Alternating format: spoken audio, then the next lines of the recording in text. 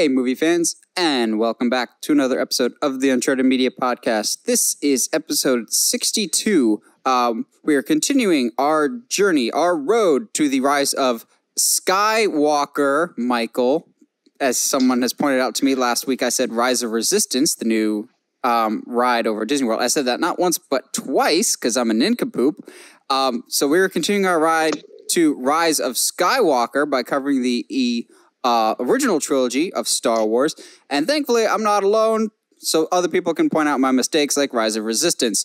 I'm joined once again by Michael. Michael, how you doing tonight? I'm well, sir. Thank you so much for having me back, and I'm glad you got the name of a title correctly, especially when it's a saga film, so good job there. But no, seriously, that aside, I'm really looking forward to tonight. We have a lot to cover, and it's a privilege to be back. I think more people are excited for Rise of Resistance than Rise of Skywalker. That's why I got them mixed up.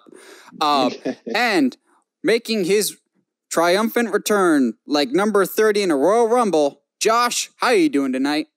I am hanging out, man. It has been a couple weeks. I'm glad Michael's been chilling up here with you because I'd never want to leave you alone. But yeah, I'm glad to be back, man. Let's get into it. Yeah, so before we get in the news real quick, I said I was going to last episode. I saw Knives Out over the weekend, and I just wanted to give my general thoughts. Best movie of the year so far, not called Endgame. And Endgame only gets it for me, personally, because of the 10 years of build leading up to it. But as a solo film, holy crap, if you have not seen Knives Out yet, get on it. It is so good. Heather's given it 2 massive thumbs up. We both thoroughly enjoyed it. It's one of those that I'm desperate to go back to see it in theaters again to catch the little details that I'm sure I missed the first time. It is so good. And in other news, I also saw Honey Boy over the weekend, which is completely different than Knives Out, but nonetheless also still really, really good, which further cements to me that Shia LaBeouf one day will be an Academy Award winner because holy crap, he brings it in Honey Boy and is so gritty and real and just raw in the movie in a way that I've never seen before. It's just fascinating. But yeah, Knives Out is the movie that I've been waiting for. Like, this year has not been great for movies, but Knives Out was great nonetheless. So we'll transition now to our main topics, most of which, all but one this week, are trailers, because for some reason, every studio was just like, hey, we got a trailer. Let's drop it all around the same time, which is, oh, okay. Let's start with the big one right off the bat. Wonder Woman 1984. So this was more or less the one that everyone was anticipating coming out of the Brazil Comic-Con this past weekend. Josh, I'll go to you first because you've been away and you're my fellow DC brethren. What did you make of this Wonder Woman trailer? I was already kind of down for the new Wonder Woman, but this definitely sold me on it. The new costumes, the references to literally like Golden Age Wonder Woman comics. It was really good. I mean, I'm interested to see if Cheetah is actually going to be the villain, or if this movie will just cause her to be the villain, to turn into like an origin story for her or whatever. Michael, what are you thinking WW84 wise? Well, so first off, I'm going to go see the movie regardless of what the marketing is. So I want to get that out of the way. I really did. I really did enjoy the first Wonder Woman. So I honestly forgot that this was actually coming. So what a pleasant surprise. So I appreciate the reminder, Nate. I attribute that to you. The thing is, as somebody who is not, I don't know hardly a lot about comics, DC being the farthest from, and I was very confused as to what was going on. I kind of got a sense of the plot. That was pretty easy. But as far as who was who, the kind of reveal of the new costume at the end goes over my head. The lightning scene where she's like lassoing lightning or whatever, I have no idea what that's referencing. I have no idea who Cheetah is. I don't know who what's the actor's name? Pedro Pascal. Pablo, was it Pablo? Wow, that's see, that shows you how much I know. He played Pablo Escobar on Narcos. Yeah, he's the Mandalorian. He is. So Michael does not know the way. He doesn't know the way. I do not know the way. I have spoken, everybody. I was rather confused by it, and I don't know how to necessarily feel about it. It's like, sure, I'll go see it, but I didn't give me any clarity. So I apologize to anyone who's offended at that. I didn't know what to think because I didn't get a lot of the hints. But from what I've heard from the rest of the community, the comic book community, there was a lot of Easter eggs in there that they took. I just can't identify with it. Yeah, no, and I feel that it took me, maybe a 30, 45-minute conversation with a friend of mine to really catch everything that happens in this trailer. So even as a kind of more of a DC head than you are, it's still, there was a lot of stuff that they really pulled out of the vault, to say the least. Okay. So I'll be the tiebreaker. Josh seemed to really like it. Michael seemed a bit I don't want to do it, but I side more with Michael than Josh. I'm not a fan of the Wonder Woman trailer, actually. Really? So, even as someone that knows the comics, I agree with Michael. This is a very confusing trailer. And it also, to me, because I know a little bit more inside baseball, it is worrying to me. So, a few weeks back, there was a leak. Reportedly, some test screenings got out and some feedback of kind of what the plot of the movie was, but it came from Cosmic Book News, which is like not a reliable source at all. Yeah, not at all. Sure. But their plot synopsis kind of lines up with what we're seeing in this trailer. That makes me just go, oh, because that synopsis that I read, I'm not going to go into it here. You can feel free to look it up on your own time. Sure. It's not a bad premise, but it's not nearly as interesting or original as I would like a Wonder Woman sequel to be. That being said, I don't think this trailer is all bad. There's a lot of good things in it. When she's fighting in the mall, holy crap, there's these things called colors. Zack Snyder, isn't that great? Like, her costume popped. There's red and blue and daylight. It's the exact opposite of the color scheme in the first Wonder Woman, which at the time made sense because it's World War I. But tell me you didn't get Stranger Things vibes when she goes to the mall. Yeah. And that's a good point. To clarify for Michael, Pedro Pascal in this movie, they've already confirmed he will be playing a character called Maxwell Lord, who's kind of like Lex Luthor meets Professor X, of like genius with powers, but not like overpowered powers.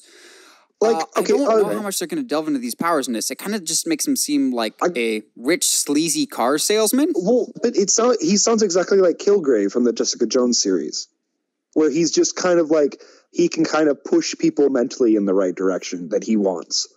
Yes. So in the trailer, you kind of get this sense of like, there's this magic rock thing that's what he's got on his desk.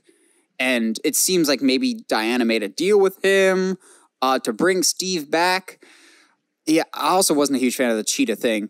Also, for the people that don't like the music, for whatever reason, that DC, for some reason, that's the one thing that they've nailed is the music. Where was the Wonder Woman theme in this trailer? It was completely absent. Actually didn't notice that until you mention it. Like, it was nice to see Steve Trevor again. Now he's going to be the fish out of water because he's in the 80s. And was supposed to be dead, but I saw a great tweet, and I completely agree. Steve Trevor is going to be the DC version of South Park's Kenny. They just keep killing him and bringing him back. Yeah, why not?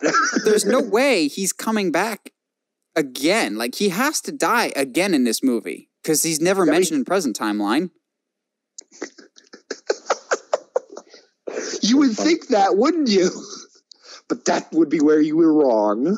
But, like, the premise, I will not talk about it here just because from this trailer, it seems like credible thoughts. But I don't know. The color scheme is great. The colors pop. I want colors in my comic books. That's a criticism I've had from Marvel is they look cool, but they could pop a little bit more. That's why I like Shazam as much as it did. It's bright red, bright blue, bright red. Mm-hmm. Aquaman especially, the colors pop in that final battle. I want more of that, and I really like that in Wonder Woman. it seems like, and I've been very critical of Gal Gadot's performance as Wonder Woman, especially in the first one. I think she comes across as a bit wooden.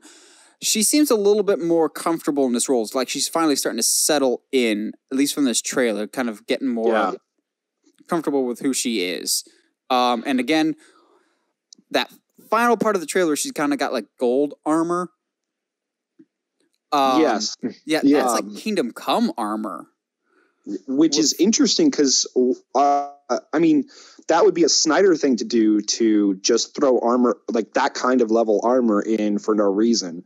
Unless that's the direction they're going to go with the current story. Either with just Wonder Woman or the overarching, like, all series story. Yeah, I don't know. I watched this trailer like 3 or 4 times just to see, like, if I could get my excitement level up, and at least for me, it never really got my adrenaline pumping of like, yeah, super excited to see this. It was just kind of, all right, this, maybe because I hyped it up too much, and I really didn't think I hyped it up that much. But I guess for me, the trailers that I like the most that we're going to be talking about this week are the ones that I had no expectations for. Those are the ones that I like the best. Michael, any closing thoughts before we move on to our next one? No, I will say a fanny pack for the win. What an MVP is. Not many men can pull off a fanny pack. Chris Pine can. No. Yes, he can. I'm a fan of the fact that they're going to do a role reversal. She's kind of introducing him back into the like this world that he's not familiar with. It's interesting. Do you think, though, it was a mistake for them to reveal that he's back in this trailer? Because I really wasn't expecting them to do that. That actually took me by surprise the most. No, I figured since he's going to be a big part of the story that he would be in this. I think it would have been a bigger deal had they said how he comes back. Okay. I think that's a bigger reveal that they'll save for the movie itself. Yeah, I would agree with that. I appreciate. Yeah, good point, Michael. Jeez. So yeah, going on.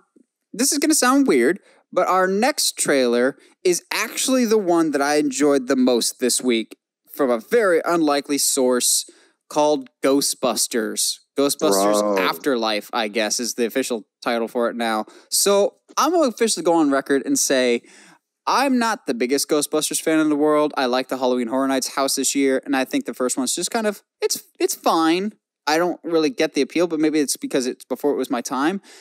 That being said, I really, really enjoyed this Ghostbusters trailer, primarily because they spend like 80% of this trailer getting us acquainted with these new characters and don't focus on the ghost-busting aspect of, okay, let's get you to care about these people first before they suit up as Ghostbusters. It's the exact opposite of what the 2016 Ghostbusters did.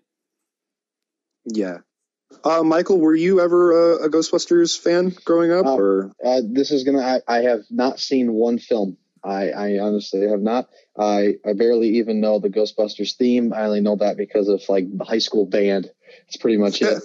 Unfortunately not. So seeing this trailer, I'll give it credit. I don't know if it's still going to be something I'm interested in going to see, but the feel they're going for, you definitely can see a lot of the influence that, I don't know, just again from the outside looking in, the impact that Stranger Things has had on how they shoot and how they film kids, along with the It series here being reimagined. It just seems as if trying to go more of a serious route with kid actors, it seems to have more of a resounding impact on just culture, and I appreciate that aspect about it, because that one they did the all-female one they did a couple years ago, I had really no interest in seeing that. So you right there, Nathan? Jeez, I was just thinking about that movie. I had seen the first one as a kid, and I was not a fan, just primarily because I felt like the characters themselves, the guys that are the Ghostbusters, are not good people. No, and they're really not. No, and I couldn't get behind like characters that were supposed to be my good guys, but were not good guys. That's why you hate Karate Kid, didn't it? Yeah, it was. Yeah, because Daniel was a terrible human being. But regardless, I'm kind of with Michael on this one, and you, I guess, Nathan, is that I'm starting to see this trend of people using kids for actual kids to act kid parts, and I am enjoying. We've got a good crop of kids acting these days, and why not use them? Because Finn's in almost everything. The kid, the little girl, McKenna Grace. Yes, what is she in? She was in. She's been in something horror related because I've seen her before. Either Haunting of Hill House or Annabelle Creation. Annabelle Creation, maybe? See, I remember her from, I think it was that Chris Evans movie. She was in a Chris Evans movie recently, The Gifted. The Gifted or whatever, where she's like super smart. Anyway, the feel and the vibe that I get from this is not like what the all-female Ghostbusters did, which is just like, hey, we're going to do a cash grab on this Ghostbusters thing. Mm-hmm. It was more like, hey, let's go on an adventure in a world that is, that this story existed in, rather than just, we're going to milk this as much as we can. And the references that they do bring up, they don't beat over your head of like, so this seems like it's Egon's grandkids, and they're like into mold and funguses. That's a thing that Egon liked in the original. So that seems like a good link, but not beat you over the head with it. I don't know if this is going to be applicable to Michael, but I know Josh is going to know where I'm coming from this. It's going to be a weird analogy, but the movie that made me... I didn't think Stranger Things when I saw the trailer. I actually saw like the way that it was shot and some of the interactions from the characters made me see more of 2017's Power Rangers of... Oh, okay. Yes. Let's focus on the human interactions and get you to care about the people and their small town before we get you on this big grand adventure. Like the way it was shot, it looked a lot like Power Rangers. It felt a lot like Power Rangers. But in this sense, I think that's a good thing. I love that movie. Yeah, no, I would agree with that. And Michael, it sounded like you were on board with that as well. Oh yeah, I really did enjoy Power Rangers. It was so much better than what I was anticipating. And not because I thought it was going to be awful. I just, I always felt Power Rangers belonged in that really cheesy category for like preteens, but they really did put effort into some areas that they didn't have to. And Nathan and I talked about this previously, is that there were actual real character moments in that film. So what you're getting at, Nate, I would agree with you. I definitely understand the sentiment of taking moments aside in film and not rushing through a scene, not rushing through a shot, and actually letting the camera linger and letting the dialogue kind of, I don't know if it's a specific tactic screenwriters are using nowadays, particularly with preteens or teen actors or children, but they're giving them more to do. They're not treating them as less than. And I really appreciate that. I think that comes through on screen, and it's very realistic. And even though as much as we like to pursue cinema for the fantasy of it, we also, I think, find that's where cinema can transcend, is when it's very relatable. I agree with both of you guys. I like and appreciate that other than a voiceover, we don't see any of the original Ghostbusters. They're not they're not leaning on that to carry the film. They're leaning on, this is going to be a good narrative first with some occasional hints at nostalgia. There's the Bill Murray voiceover towards the tail end of it, but we don't see anybody. There's no Chewie, we're home moment to be like, oh yeah, sucker in the classic Ghostbusters fans. It's like, no, we're going to lure you in with a good narrative and a good story first, and that ultimately I think is going to pay off, because it's Jason Reitman, Ivan Reitman's son, doing this, and he's a really good director and the son of the guy that did the original Ghostbusters. So he comes from a background of knowing how to make good movies, but knowing Ghostbusters well. And I think that's a really good pairing. Yeah, I would agree. I think too, this trailer does for things that this generation needs, which is discover. If you're going to introduce Ghostbusters to another new generation, you can't just be like, here it is, like the one with the all-female cast did. It's allowing the audience discover it along with the characters. Yes. I think also the big issue that 2016's Ghostbusters had that this movie doesn't seem to be having is they're very upfront of like it or screw off. It's your fault if you don't like this. Whereas this one's just like, hey, this is a movie that you might like. If not, That's totally fine. Yeah, I agree with that. Now, I'm kind of on the fence with this next trailer. The Black Widow trailer, I think, dropped earlier than expected. Maybe they wanted to get out in front of the Wonder Woman trailer. So this Black Widow teaser, I don't know. I'm kind of all over the place. It's not great. It's not bad for me. I'll go more into it in a little bit. Josh, what did you think about the Black Widow trailer? It was fine. How do I say this? I just didn't. There was nothing there that get me excited. Partly because I was like, but where does this take place? And at no point do they say like, hey, this is happening at this point in the timeline. Because, for all of us, we're Black Widow's, spoiler alert, like not alive. So how weird would this, exist? Obviously, I know where it takes place, but there is some good stuff though, and I watched and read a couple articles as to who some of the characters are, and if those articles are correct, then we actually have a good direction for the Black Widow character. Michael, what did you think about the Black Widow trailer? Yeah, it's difficult for me sometimes because when a character's ending already, you got to go back to prequels. Prequels always kind of like, you definitely can add more to it, but especially when you know somebody's end, I think it's a lot easier to sell me personally on a prequel if you don't know the character's ending point or if they haven't already died. And so for Black Widow, I think her death is very impactful. It's one of the reasons why I don't like, but also like and love Endgame, because of that. Like it is a very weighted death. You really feel it, and the fact that they just didn't bring her back adds more emotion to it, which is what all great movies do. They make you experience the whole rainbow of emotions, and so looking at this film, I was like, I'm very interested in seeing what they were going to do. Absolutely. Because I want to see her on screen again for sure.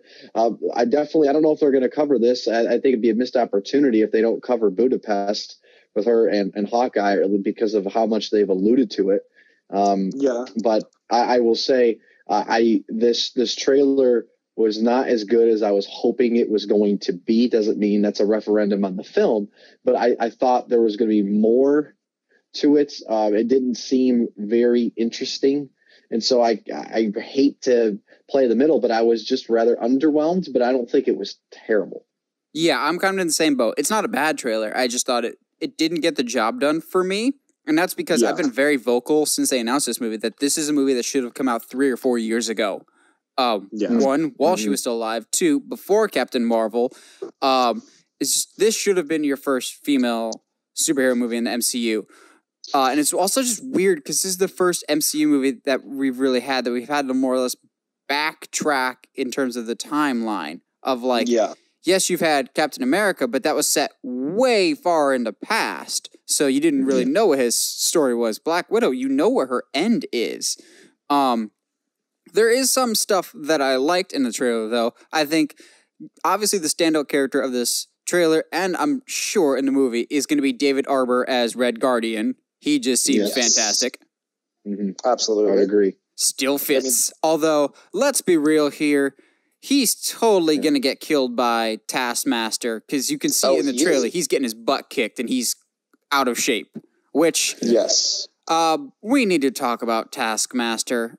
Who do we need to fire from the costuming department? Because by and large, the MCU is really good with their costumes and adapting the comics. They have royally dropped the ball on Taskmaster. And maybe this isn't the finished version of it, but still. That's what I'm holding out hope that this is, I want to say early version, but that's not the words I'm looking for. But just maybe that's not, to use Dragon Ball Z terminology, maybe that's not his final form. Yeah, and I think it's just speculation, but I think pretty well of who I know Taskmaster might be in this movie. Somebody, either it was like a really strong fan theory or an actual leak. I won't say it here, but it was just like, yeah, that would make sense. but I don't know. I'm not going to be like you're doing my boy Taskmaster wrong, because I'm not a Taskmaster mark or anything. I know him a little bit from the Spider-Man game and from my general comic knowledge, like as Black Widow herself would say, enough to make conversation. But it's not like a Doc Ock or a Green Goblin that I know real well and will defend to the death. It's Taskmaster. Although some people are just like, it's a red herring. They're trying to make us think it's Hawkeye. No one thinks it's Hawkeye. Really? I mean, yeah. Even if you do, like, I would be curious to see what your actual legitimate reasons. I think there's a bigger chance of it being Bucky Barnes than it is Hawkeye. Yeah, it's not Bucky, but if it's not Taskmaster, we're gonna have a Mandarin situation on our hands. No, don't you jinx it like that. Please don't do that. Please don't do that. What Taskmaster? Can you guys explain who exactly is he? Taskmaster is the perfect villain for a Black Widow level threat, which is no offense to Black Widow, but if you have a non-superpowered hero, you kind of need something on her skill level. So what Taskmaster is more or less, in the comics and all the games and whatnot, this is a character that has a photographic memory. So basically, you can't use the same attack twice. He will study his opponents and more or less figure out and understand their fighting style and counteract it. So basically, like one of the smartest fighters, you can't use the same tactic twice. Master Assassin type of stuff like that. Yeah, he's gone like toe to toe with like Cap and Spider-Man and like all these other like guys that he really has no reason fighting, but he holds his own against them, and in most cases actually ends up winning. But also, he's not like an end of the world type of threat. Yeah. He's like a Deathstroke level threat. If given the right people, he can be a credible opponent, but more often than not, in wrestling terms, he's a strong upper mid card. Yep. Okay. Yeah, it was okay. Didn't get the job done for me. Yeah, I'm with you on that. So our next trailer, though, I've had a little bit of a journey, a hero's journey, if you will. No Time to Die is the next installment in the James Bond franchise. This is the 25th Bond movie. Good grief. Jeez. And Daniel Craig has been in a fifth of these movies. So, I'll be honest. The first time I watched the trailer, I thought it was fine. It looks gorgeous in terms of cinematography. I was amazed to find out it wasn't Roger Deakins, but how great does 1917 look? It looks like a Roger Deakins movie. It looks a lot like Skyfall in terms of its color palette and cinematography, but the trailer just kind of, it was just kind of fine. And then I read a very interesting theory that made me go back and watch the trailer a few more times, and I started to think about that theory. But I'll get back to that in a little bit after I hear your guys' thoughts. Michael, what did you think about No Time to Die? It definitely felt like a James Bond trailer. No other action movie feels that way, especially with the music and some of the gadgets and gear. I honestly have still been well more impressed with the Mission Impossible franchise here in the last 10 years that I have, the Bond franchise. Oh, agreed. And so they have some making up to do, in my opinion. However, I did enjoy this trailer. I was not blown away by it, but I did enjoy it. And so it makes me excited to see Daniel Craig back again. I thought some of the humor was fine. It was actually pretty funny. So I don't know. I'm curious of where they're going to go with this. And it's about time that we get this movie. I'm going to by the time this comes out, I will have to watch, Spectre again. Unfortunately, I don't really remember that movie because it was an okay movie, but memorable. Yeah. Yeah. So. I would almost watch Skyfall first before What's wrong with Skyfall? I love Skyfall. No. I'm sorry. Let me rephrase. I would see Skyfall before seeing No Time to Die rather than Spectre. Okay. Yeah, Skyfall, believe it or not, was the first James Bond movie I ever saw. I saw that in theaters in college, and I love it. Whoa, that's shocking to me. Holy cow. Yeah, that was the first Bond movie I ever saw, except for another one. But I'll circle back to that later because it involves the fan theory that I saw. Okay. Josh, what did you think No Time to Die? I'm kind of on board with Michael here. I enjoyed it. It didn't blow me away, but I enjoyed it. It like to beat a dead horse here. It felt like a James Bond trailer. Like clicked all the ticks that it needed to. I definitely felt more excited for this one trailer wise than I did Spectre. And I enjoyed seeing some of the old school gadgets with the car and the miniguns and the lights. Like that was very quintessential Bond. And I think if Skyfall did anything, of all of the things that it did right, if it did anything really well, it made it feel more like an old school Bond movie rather than something that was trying to keep up with the times. Yes, I think at times Casino Royale feels too much like a Bourne movie. Yes. Skyfall felt very fresh and original and fun. So just for the safety of those listening, I'll put up a spoiler alert just in case this ends up being true. Of time to put the tinfoil hat on. I need to make an actual segment of this, of like Nathan's Conspiracy Theory Corner or something. I almost feel like we need to make a shirt that just says "Put your tinfoil hat on." Yep, and make it like a metallic material or something. Yes, like an old NSYNC video, or just sell metallic hats. Anyway, all right. So yeah, once again, in the off chance that this is right, and again, I'm not going to take credit for this theory. A lot of people are putting this online, but I will say spoiler just in case this ends up being true. So, after I saw Skyfall and absolutely loved it, I wanted to see more James Bond movies. So I went to the original, the very first one, called Dr. No. So, the villain in this new James Bond movie is going to be played by Rami Malek, who is just born to play a villain because his eyes terrify me. For those that have played Until Dawn, he is so creepy. But his character is just known as Safin. Safin. That's it. No real character description, very vague details. Some people are suggesting that we may have a repeat of what we had with Spectre, of Christoph Waltz's character is not really anybody important, don't pay attention to this, and he's actually revealed to be Blofeld, spoiler alert, or Benedict Cumberbatch totally isn't playing Khan. JJ, we know he's playing Khan, just admit it. He's not, he is. We may have one of those situations on our hands with Rami Malek not playing Safin, but in fact playing a modern update of Dr. No. So, once I saw that theory and I went back and rewatched the trailer, there's some interesting things to note in that aspect of that might not be that far-fetched. Of he, side by side, he bears a striking resemblance in some shots in the trailer to the original Dr. No.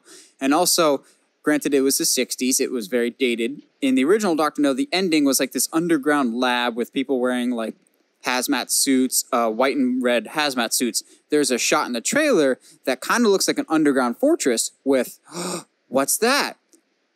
Guys in white and red hazmat suits. Yeah.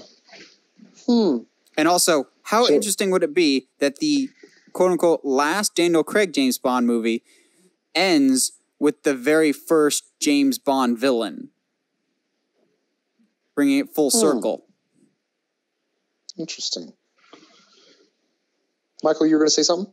No, I was going to say, so like that's the quote unquote end game here of the series, is kind of really bringing it back full circle, then basically kind of ending this and maybe kind of like a whole new reboot of what we know James Bond to be in like 4 years or something. Is that kind of like what the end play would be? Maybe. Or just kind of bring back another classic villain like they did with Blofeld.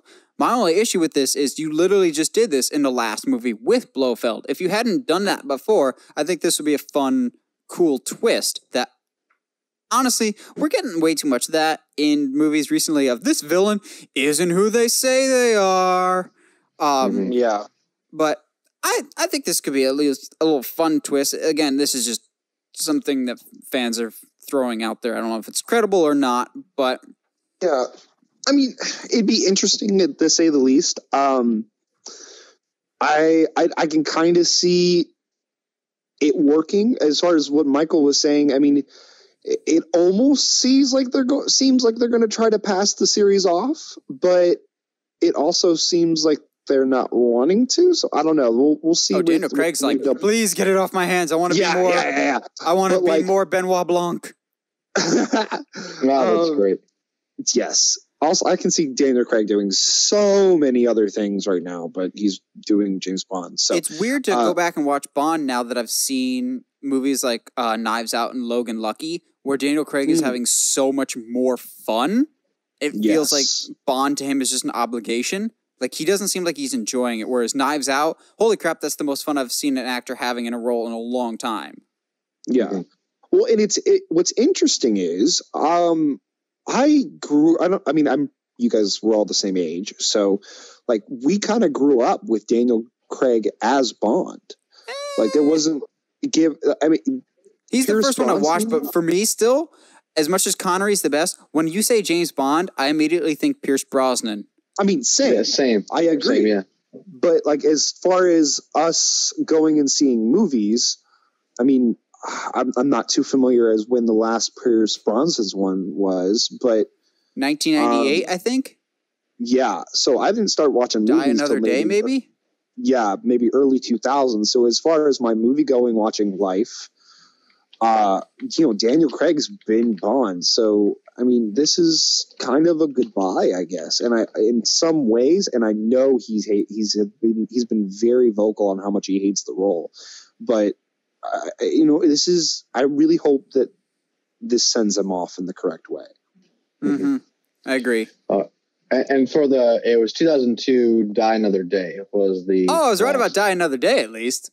Yes, which seems like a film that came out before the millennium. Honestly, if you go is that the terrible one with Halle Berry? I'm not. I believe so. I believe you're right. I'll confirm it here in a second. But I'm looking forward to. I will say, Casino Royale is such a steroid injection that was for the Bond franchise. Yes, it's more or less the Batman Begins of Bond. Yeah, that was my first Bond actually. Was the Casino Royale technical remake? Okay.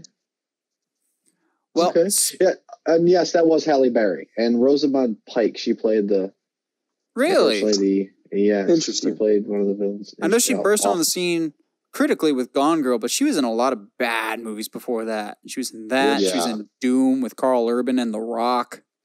Oh my gosh, you're right. Holy Moses! What was that? 2003. Yeah.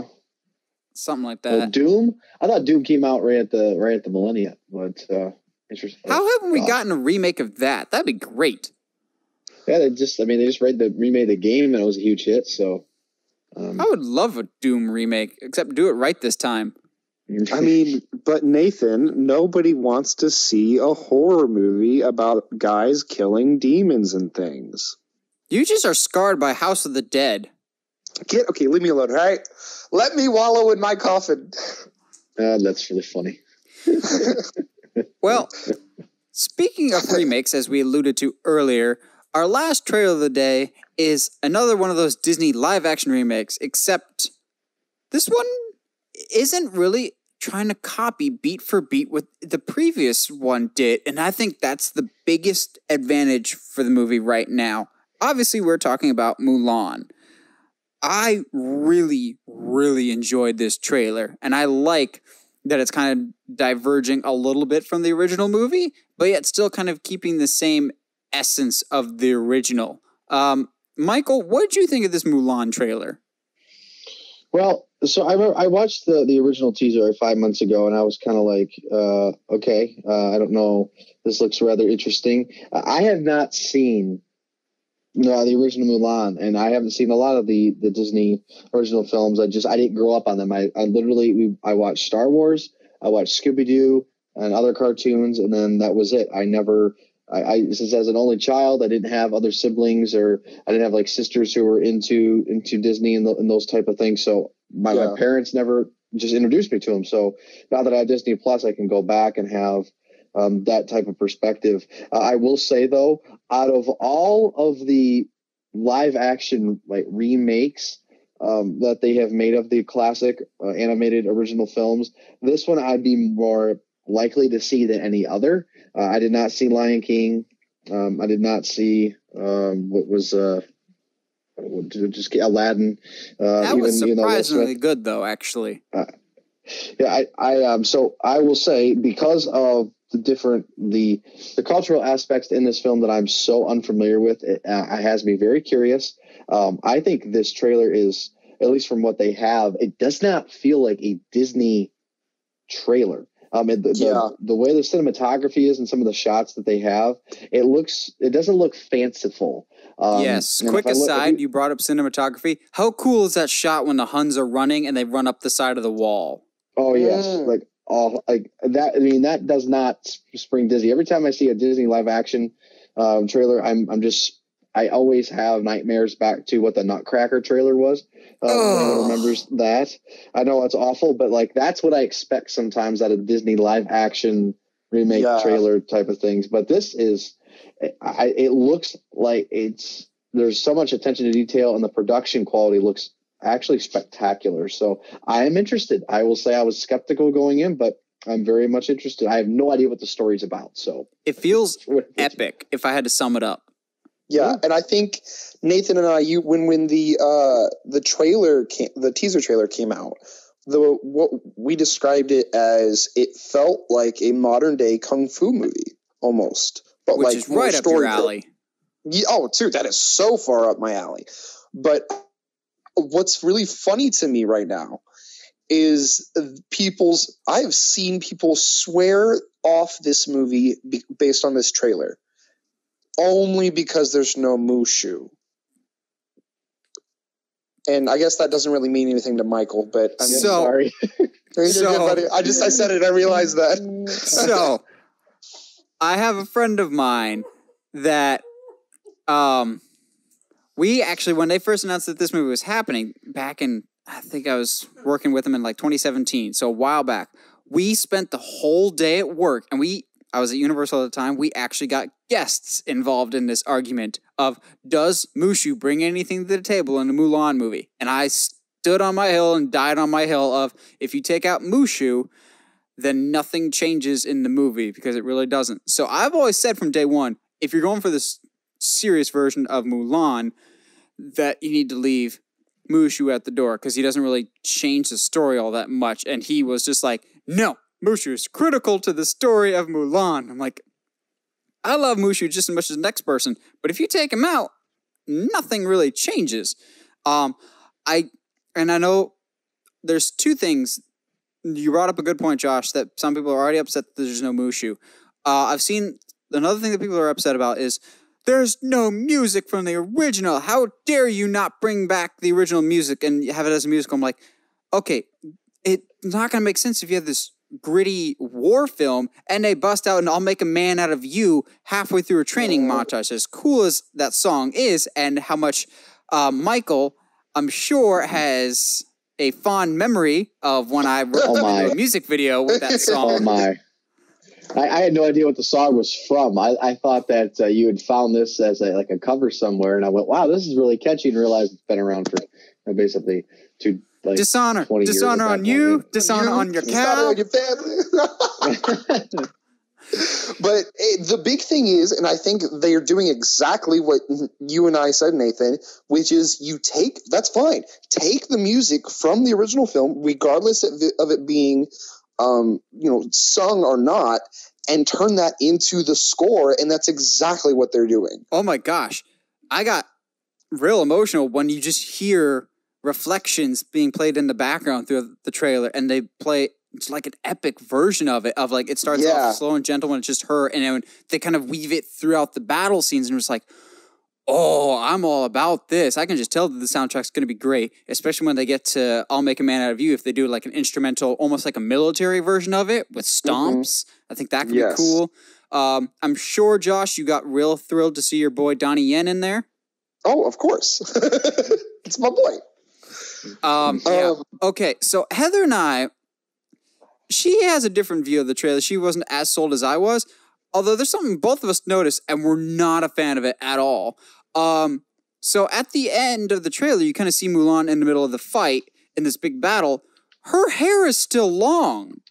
She doesn't bother cutting it. That's a big part of the movie. That's a big part of the original, is that's how she hides herself as a woman, is chopping off like 2/3 of her hair. Her hair is still long in this movie. That's not, no.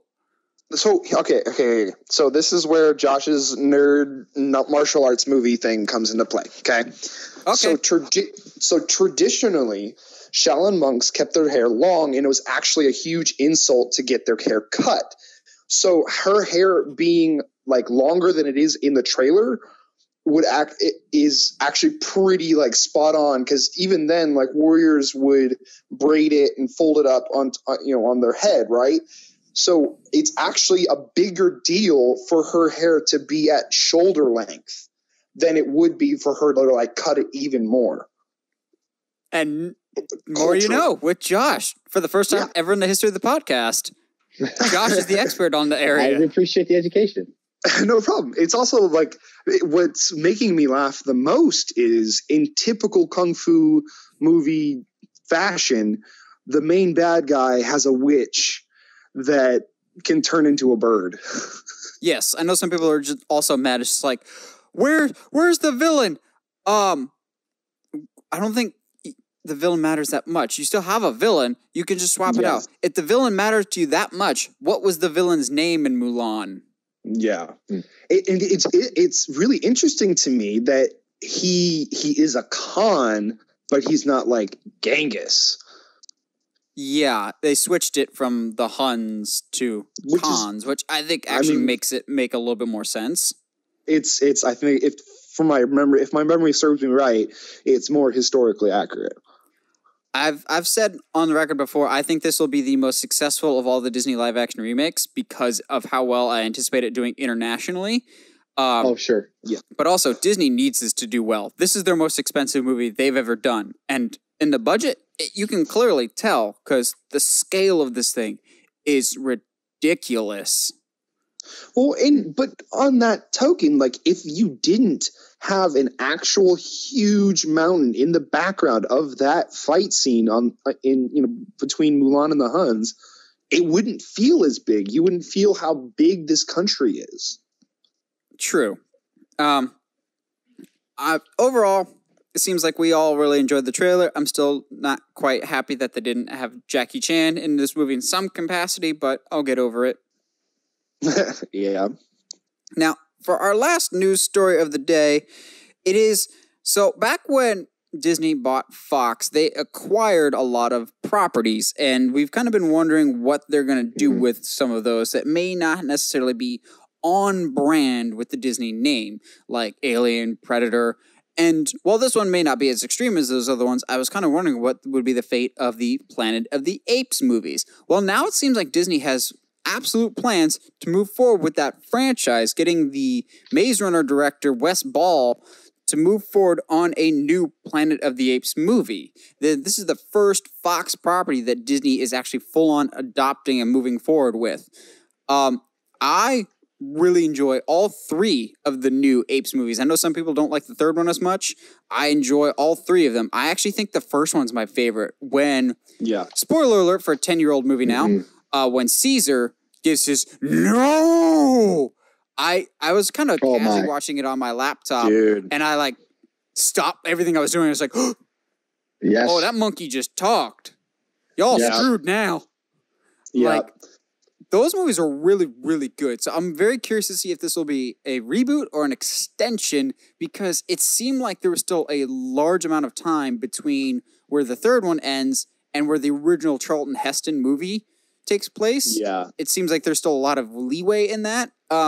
Michael, what are your thoughts on these Apes movies? And do you think it'll be a reboot? What are you hoping to see with this? Yeah, so my father was a huge Planet of the Apes fans, and so he never got around to seeing Dawn, and so I watched that. I remember I was on vacation. I watched it on TV, and I was definitely casually watching it, and then I remember my mouth dropped open when Caesar has that moment. I thought they landed that scene so hard. I was like, oh my goodness gracious. So that was pretty cool, and so that's what led me to want to see Rise, and my dad and I saw it, and I thought it was done pretty well. I liked it in different ways than the first one, but I didn't think it was better. But I never got around to Dawn of the Rise, the beginning of the War for the Planet of the Apes, whatever the third one was called. War for the Planet of the Apes. So I didn't see it. I remember seeing it every time I go into Best Buy. They had it playing on their TVs, and I'm like, I'm just not interested. So I don't know. The Fox properties, I'm actually, as you know, Alien. Nate, I'm more interested. Yes, I'm more interested in Disney doing something good with different Fox properties. This one, I'm Let's not be really honest. Not even Alien can make a good Alien movie. No, unfortunately, no. I'm not really interested. They did their thing unless they just, I don't know what they'd like to do. But I've seen it before. It's been done. I think if they want to reboot it, it's too close. So yeah, that was going to be my big nitpick was like, I thought the rule was you're allowed to do, or, the unspoken rule, you're allowed to do, remakes after 8 years.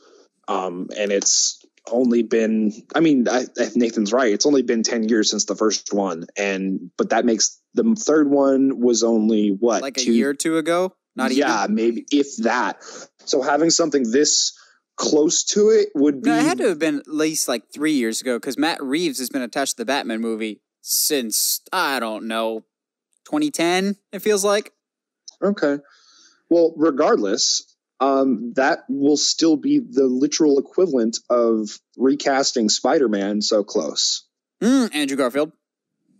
Yeah, well, we won't get. We saw how well that turned out. Again. We won't get on the. Well, no. I mean, the Andrew Garfield to Tom Holland. Like, there's literally maybe 3 or 4 years between those two movies. Well, that's a little bit more of a complicated situation. I mean, I agree, but I think do you get what I'm trying to say though? Is like it feels too close, like way too close. True. Yeah, I think this will be a continuation more than anything else. But it's a franchise that I would like to go back to and visit again. I enjoy all three movies. I would like to see what direction they go. I think it could be a very interesting choice. Since you've been gone for so long, Josh, you get the blessing of doing the sponsor this week. Oh man. Oh, that makes me so happy. I just wish that I had one. Dude, you had these weeks off and you still can't think of one.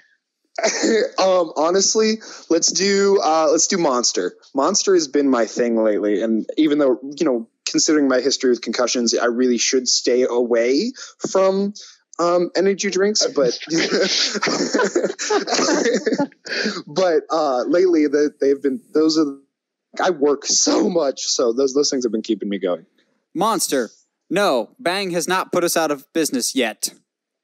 Hey man, look, and I'm gonna sound like, I'm being sponsored by them. I wish I was, because, money, but Monster's got some like pretty rad flavors out right now, and like the energy level, whatever, is like down on them, so they're more easier to drink, and you're not like, oh hey, this is an energy drink. But we'll just leave that in the sponsor section and move on to the main discussion.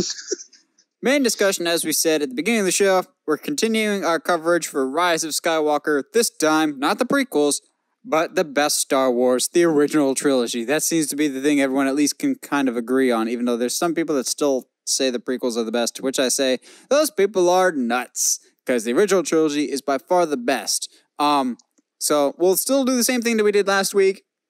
Our earliest memories of each movie, our general thoughts for the movies, MVP for each of the original movies, favorite moments, and ranking them. So I will say, I feel pretty confident saying this for all three of us. Our earliest memories won't be nearly as extensive as they were for the prequels.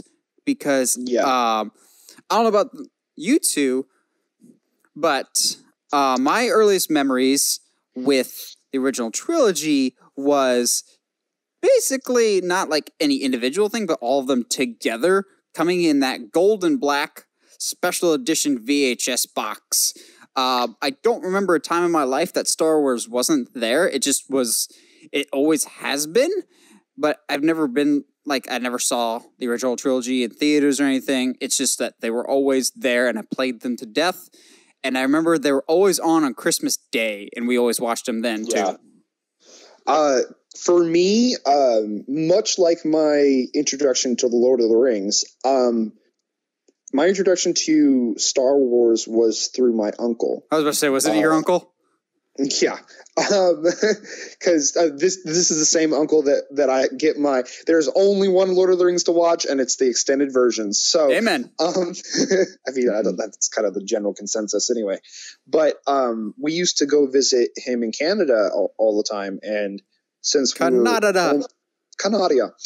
We were only up there for maybe a week or so. He was like, "Hey, like, you guys want to see something cool?" And both me and my brother Ben were like, "Well, yeah, obviously." So we watched the original trilogy in one day. And so that was, first of all, not having to wait for certain conclusions was really nice, but it was, to say the least, an experience that changed my life in some weird way. I don't know if it was for the better, but yeah, Michael, what's your earliest memories of the original trilogy?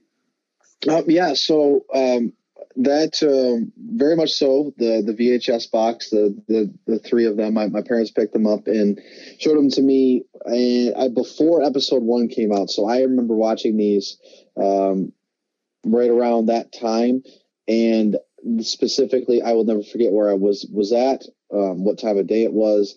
When I saw that Star Destroyer come into frame in A New Hope for the first time, I was blown away. I just the fact that shot really does communicate the sheer scale of it, of the ship. It was just shocking to me.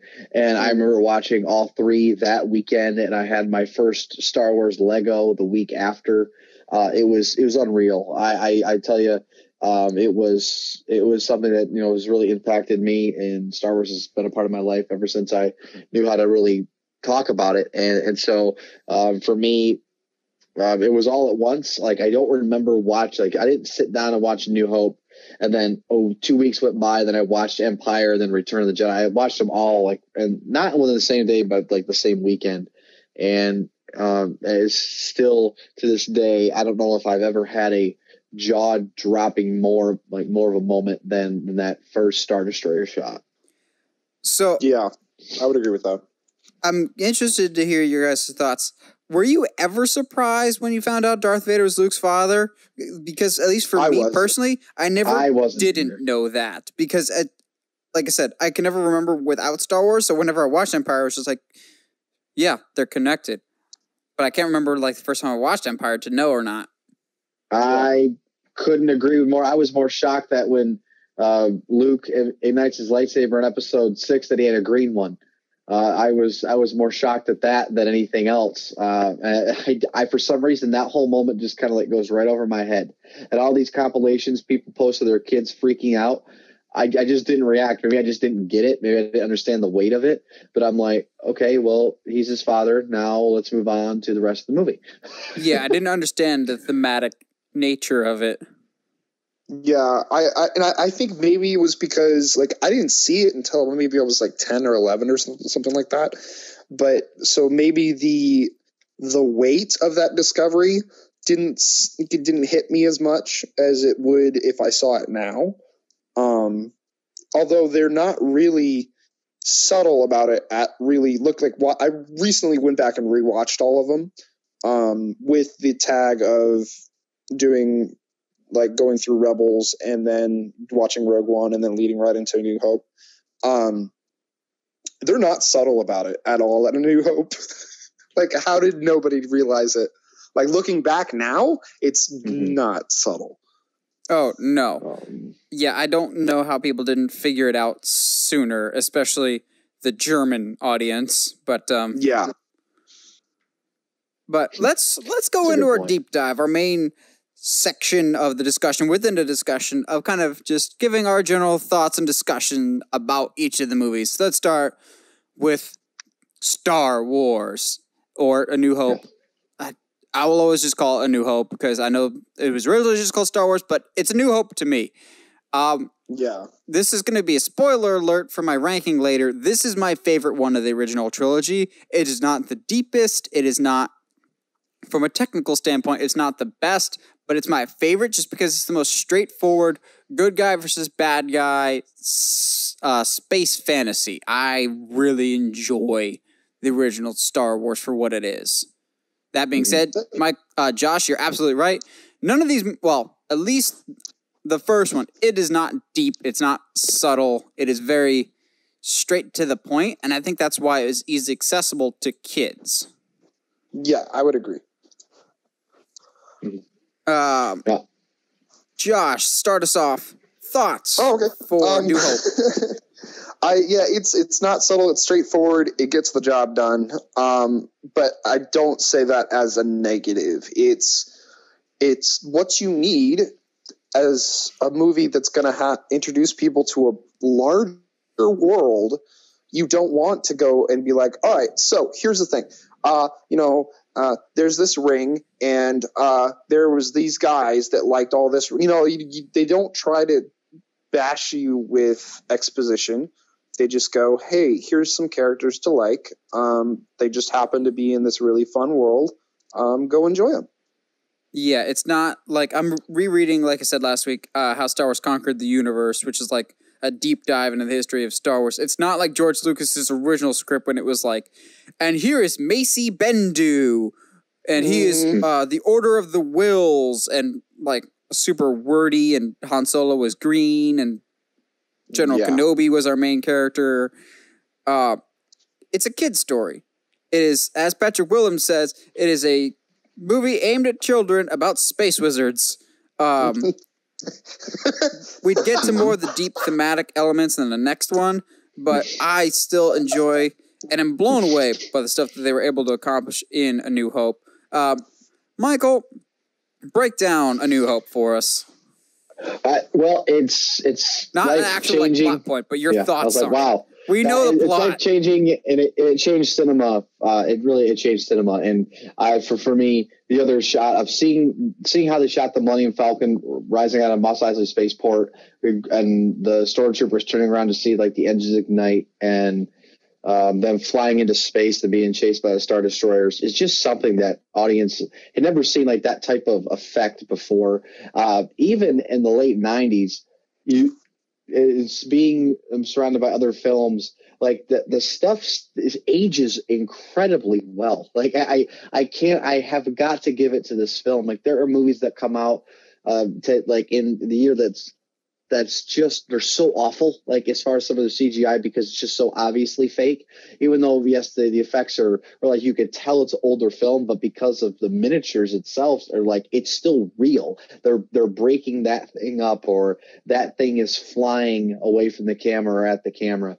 So that is still something for me that I look back fondly upon. And the reason why I say that is because it is my favorite one. Not because I believe it is objectively the best one, but it's the original.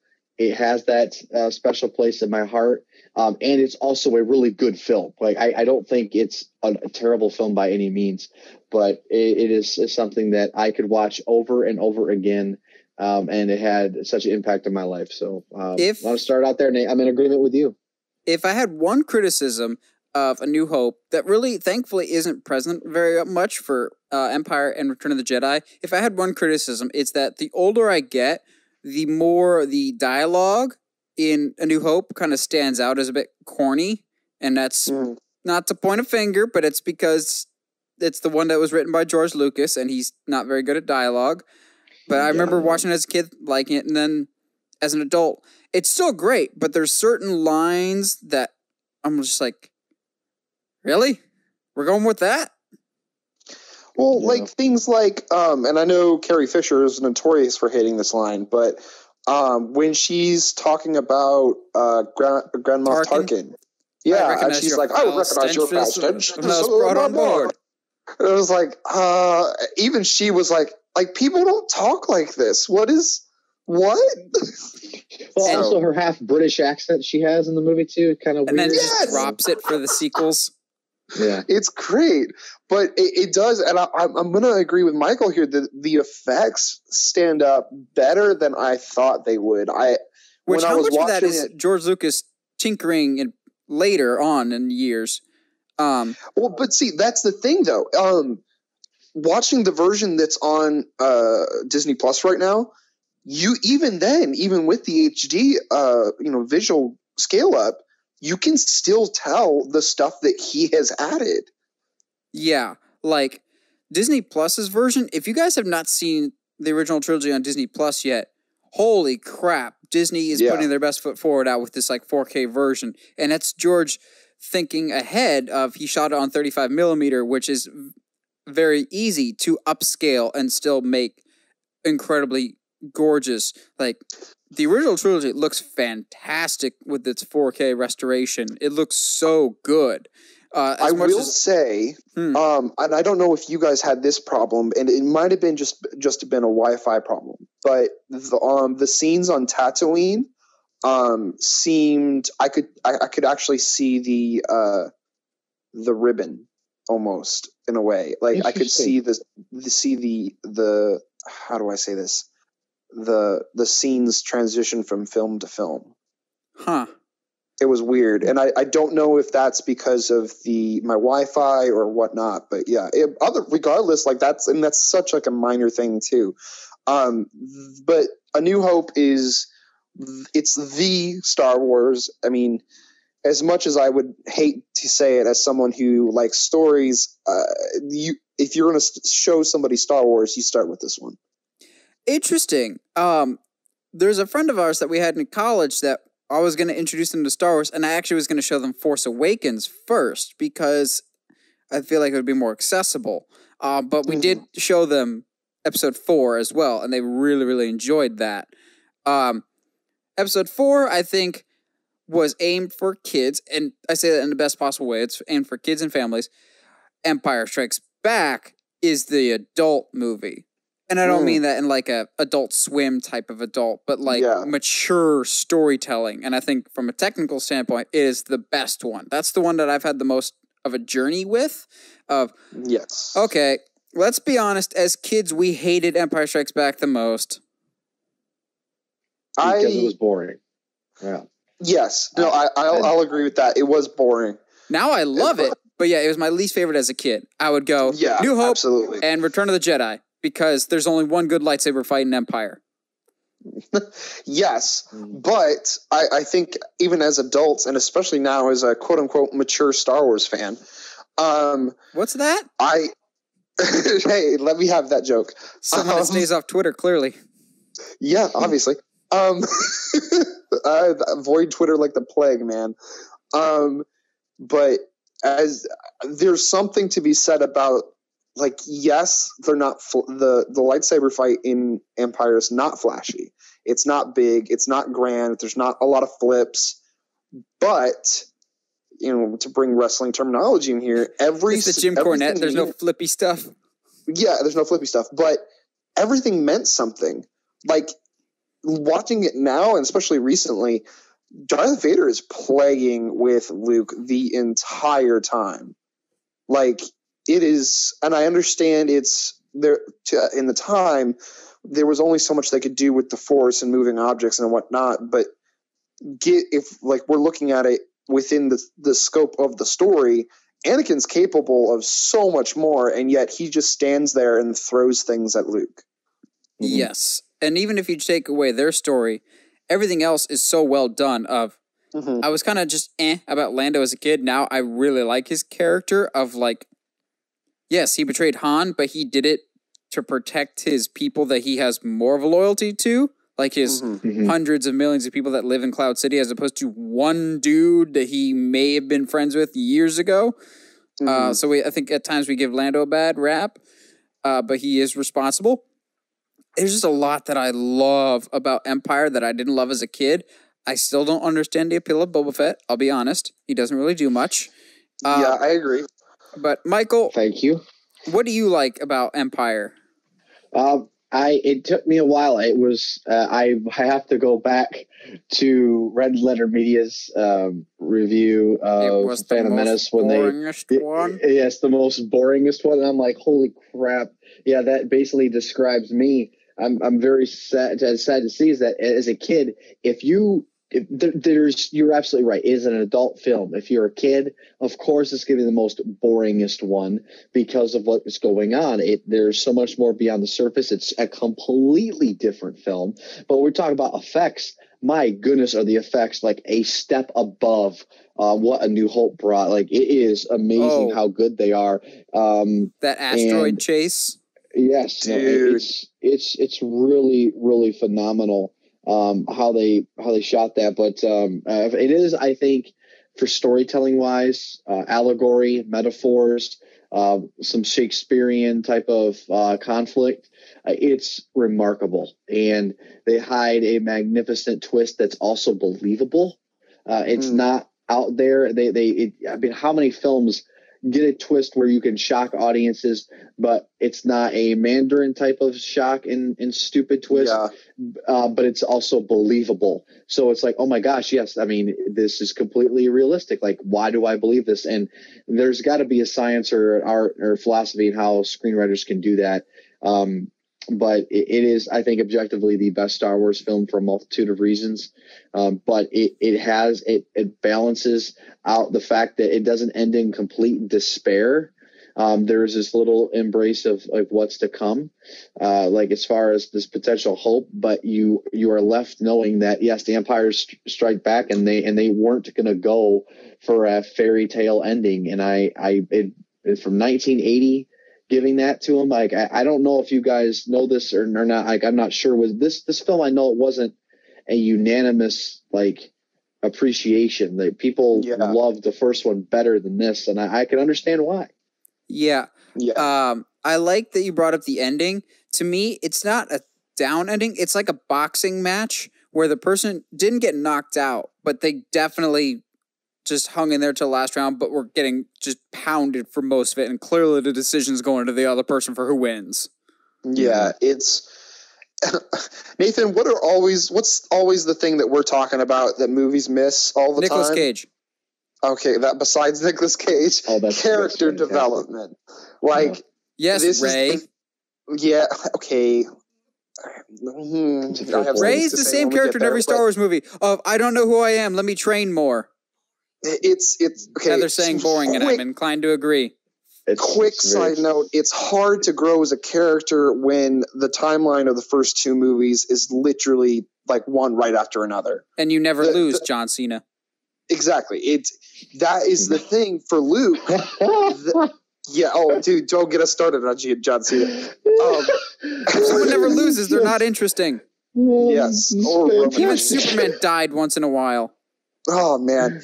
But the thing that Luke's story, I think, is what grabs us so much is because, this is like he gets the crap beat out of him. Yes, and you can tell honestly, to piggyback off that real quick, going into Empire, I'm going to say the controversial thing. He deserved to get his butt kicked because he's a horrible character in A New Hope. Oh, dude, he's not a good. He's a rat in A New Hope. Oh, he does. Well, yeah. But I wanted to go to Tosche Station and pick up power converters. He takes after his father.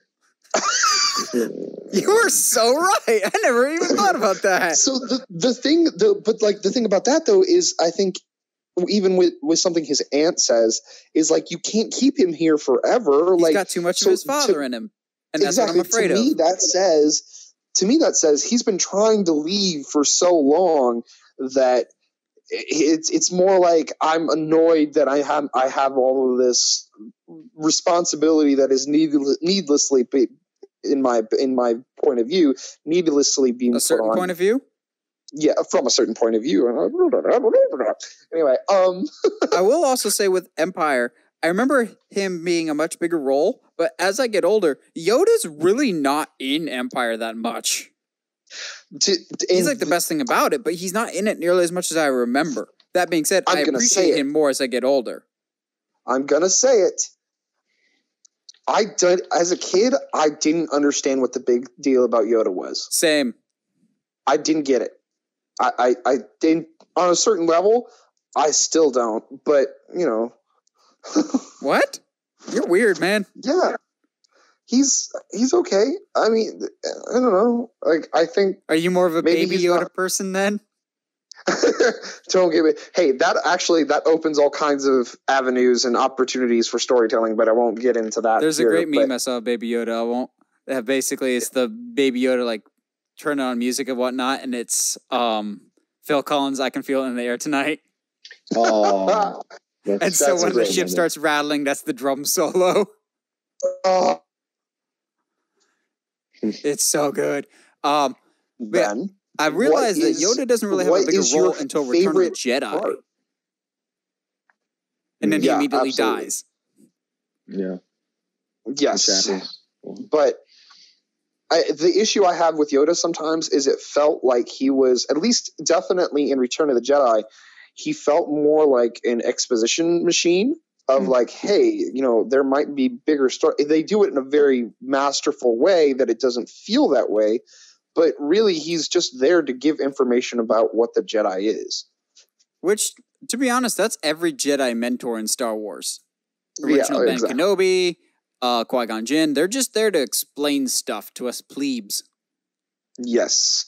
So then I'm curious, I think I'm skipping ahead here. Actually, no, let's talk about Return before we start moving on to anything else. Yeah. This was my favorite as a kid. Really? Yeah. Return of the Jedi was my favorite one more than any others as a kid because, holy crap, he's got a green lightsaber and he fights Vader and stuff. Yes. I will say this is my favorite lightsaber of the series. Oh, we're going to talk about this later in my favorite moments extensively. Oh, dude, that lightsaber, when it pops out of R2 and he grabs that sucker, oh, man, like, let's go. It is on. But I think Return of the Jedi, as I get older, is the most interesting one because there's such a divide of really deep, emotional, heavy storytelling with Luke and Vader. And then cuddly, murderous bears. Literally within the span of like 2 minutes. Bro. Yeah. But like watching back now, like they're like some of the stuff that the Ewoks pull off is just. I still don't have an issue with Ewoks. I don't get all the hate. It's hilarious. I still don't think they're that bad. They're not that bad. No, oh Lord, no. I don't know why. I think there's a sense of people that get upset that it feels like they're just there for the corporate toy machine, but so is all of Star Wars. You just kind of accept that that's part of what Star Wars is toys. Exactly. That's just a part of the thing. The big thing was to populate the world that you're in. Yes. Michael, what stands out to you about Return of the Jedi? What has made the biggest impact to you with Return of the Jedi? The space battle. We hadn't seen anything like that before. That was something. I mean, even the effects.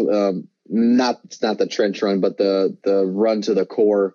Some of those effects are just still astonishing to this day. The whole core sequence, that and the music in particular, as Luke begins to win the battle against Vader, are the things that stand out the most to me. Other than when he takes out those people on the sand skiffs, right when he's about to be put in the Sarlacc pit.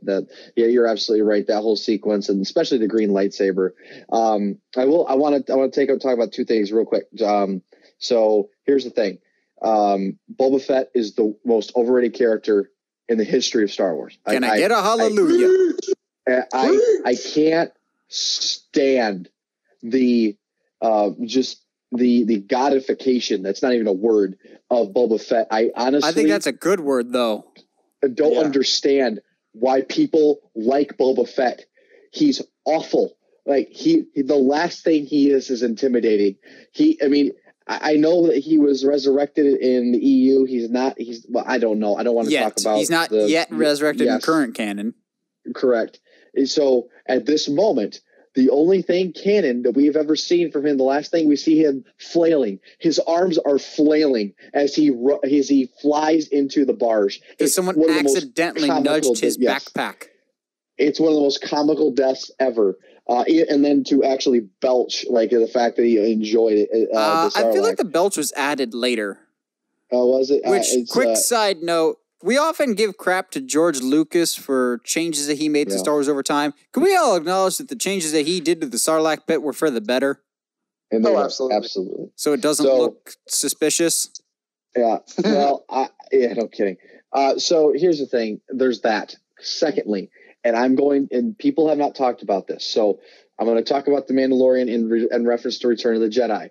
So, not The Mandalorian. There's the rumor of this new Obi-Wan. Well, not the rumor. Obi-Wan is coming, but there's a certain section of this fan base that want to see Vader return in the Obi-Wan series. But the reason why they say they want him to return, at least I've heard mostly, is they want to explore the line from A New Hope about, when I left you, I was but the learner, now I'm the master. I just always attributed that as George not knowing his own continuity. That's hilarious. That's never happened before.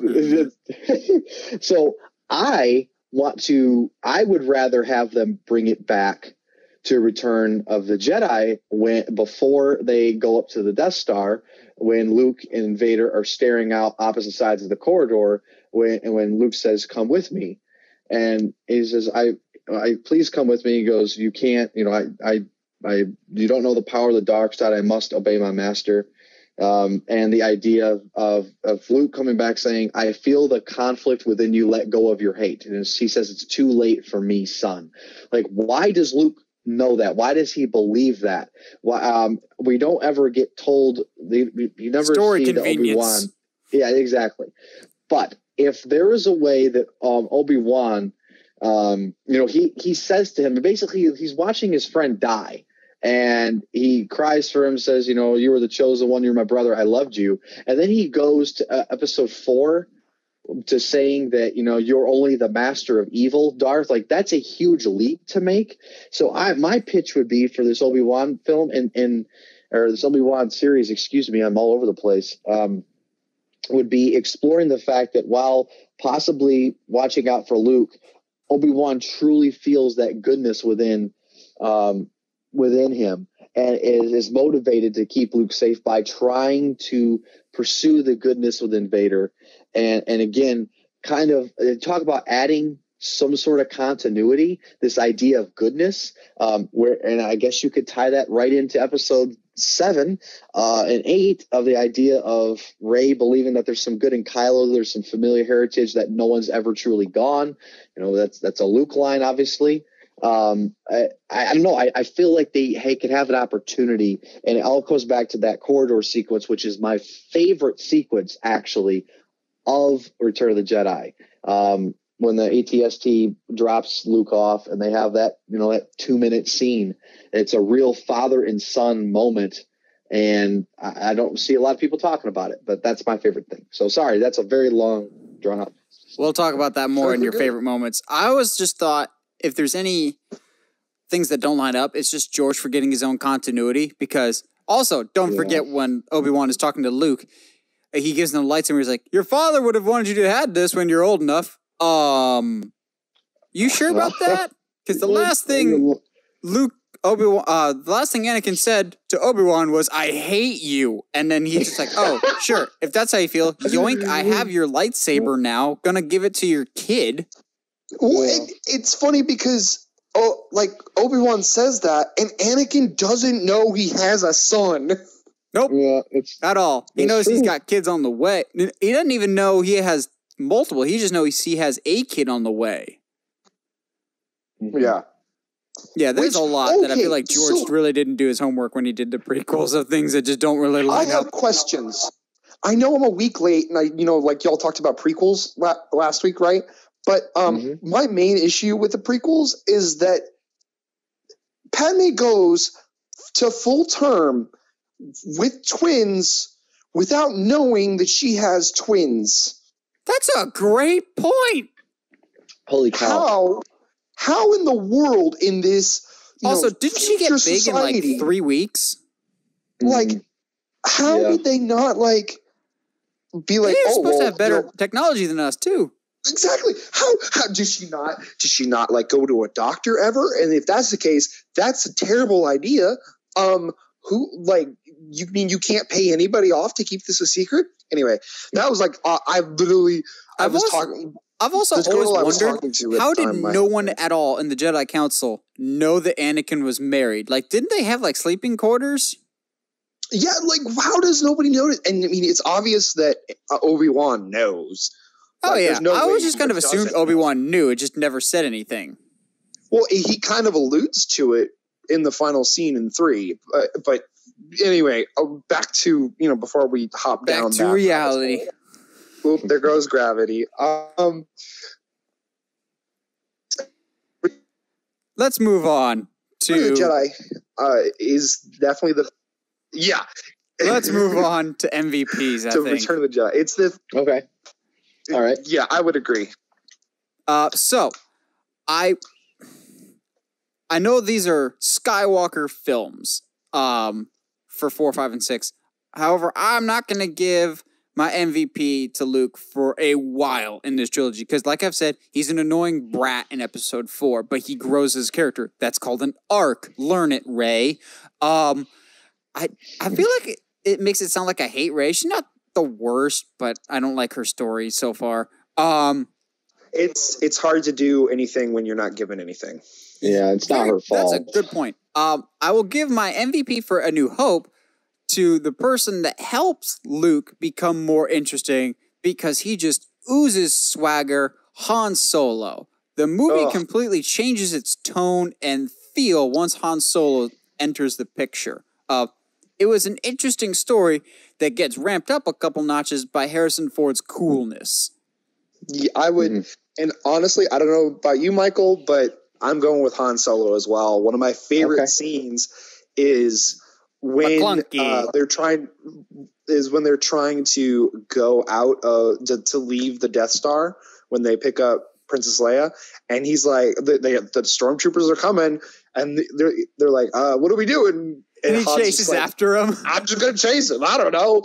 What are you doing? I don't know. I'll figure it out. Turns the corner, and all of them are there. And he's like, "Oh no!" and runs back. It's great. Han is easily for me the center of the really all 3 of these films. But he's also the one that undergoes the most radical arc of more or less because Solo never existed. We forget it ever happened because it completely undoes his story. Basically being a scoundrel that shoots people in the face and shoots first, dang it, to coming back to save his friend and believing that there is some form of a force. Mm-hmm. Yeah, absolutely. And I think that's why, to me, that line that he says in 7 means so much when he's like, hey, it's all real. Like, it's because, even really towards the end of Jedi, he's just kind of like, yeah, this stuff kind of happens, I guess. Yeah, it's all Harrison Ford. It's also a time in his life that he was still trying in his movies. Yes. And to think, we accidentally got Harrison Ford as Han Solo. That's a whole other story. Very, very true. Michael, who's your MVP for A New Hope? All right. So here's the thing. I'm gonna go with a non-sentient character because of the impact they have on the that's hilarious on the rest of the story. If you want to think about droids, you want to think about the fact that how big of an impact they can have and how much of a nuisance they can be. And if you look at the journey of this droid, I'm absolutely stunned that the arc of this character, and that goes to not R2-D2, but the red R2 unit that blows its motivator so that R2-D2 can fall in the hands of Luke Skywalker and change the rest of the saga. Which, if we're going by EU canon, that Jedi was Force sensitive. That droid was Force sensitive. I'm glad, Josh, you broke Josh. is like 1A. He's like it's true. It is. It's true. Without him having a bad motivator, nothing would have worked. Yes, and that's my point. The Jawas would have just kept R2 forever. Seriously, R2 literally destroys the Empire. You can't. I mean, he has been wreaking havoc on everyone for 30 years, and now another 15, 20 years past Return of the Jedi. But I mean, if that motivator doesn't go bad in that red R2 unit, because C-3PO is walking away. He doesn't care. That's the best part. They were been through all of that, and he's like, don't look at me. So there you go. Also, oh man, hey, let this lesson be learned, kids. Josh can be broken. Laziness moves stories forward. That's how you sum up all of Star Wars. Although my inner film nerd kind of hates that scene where the R2 unit blows up, just because I noticed it and I couldn't unnotice it from there on out. There's a shot where C-3PO says something about, you should get R2. R2 turns his head to the camera slowly, and then not even 30 seconds later, they reuse the exact same shot. Oh, man. Because they didn't get enough footage, so they reused the same shot of R2 turning his head. You're depressing me now, pal. To be fair, though, could you imagine what that scene looked like before, considering how much re-editing they had to do upon the initial release? Yes. That's a good point. I'm not going to lie, Michael. When you said droid, I thought you were going to go with R2 or 3PO, one of the logical ones. I snapped you guys. You got me, man. You got me. You went with the bad motivator robot, which had his own comic for a little bit. Yes. He was like a Jedi droid. I love by the way, that scene when he goes, Uncle Owen, he goes, it's like, this R2, it's got a bad motivator, look, and Uncle Owen goes, wait, what are you trying to pull that Jawa? He goes, bah! Like, what and that's what I'm like, he's like, he just throws his hands up, like, what type of, oh my gosh, I love that. It's still one of my favorite scenes. Oh yes, that was a good laugh. That was good. All right, can we get a Jawa spin-off show? It's yes. It's like Pawn Stars except with Jawas.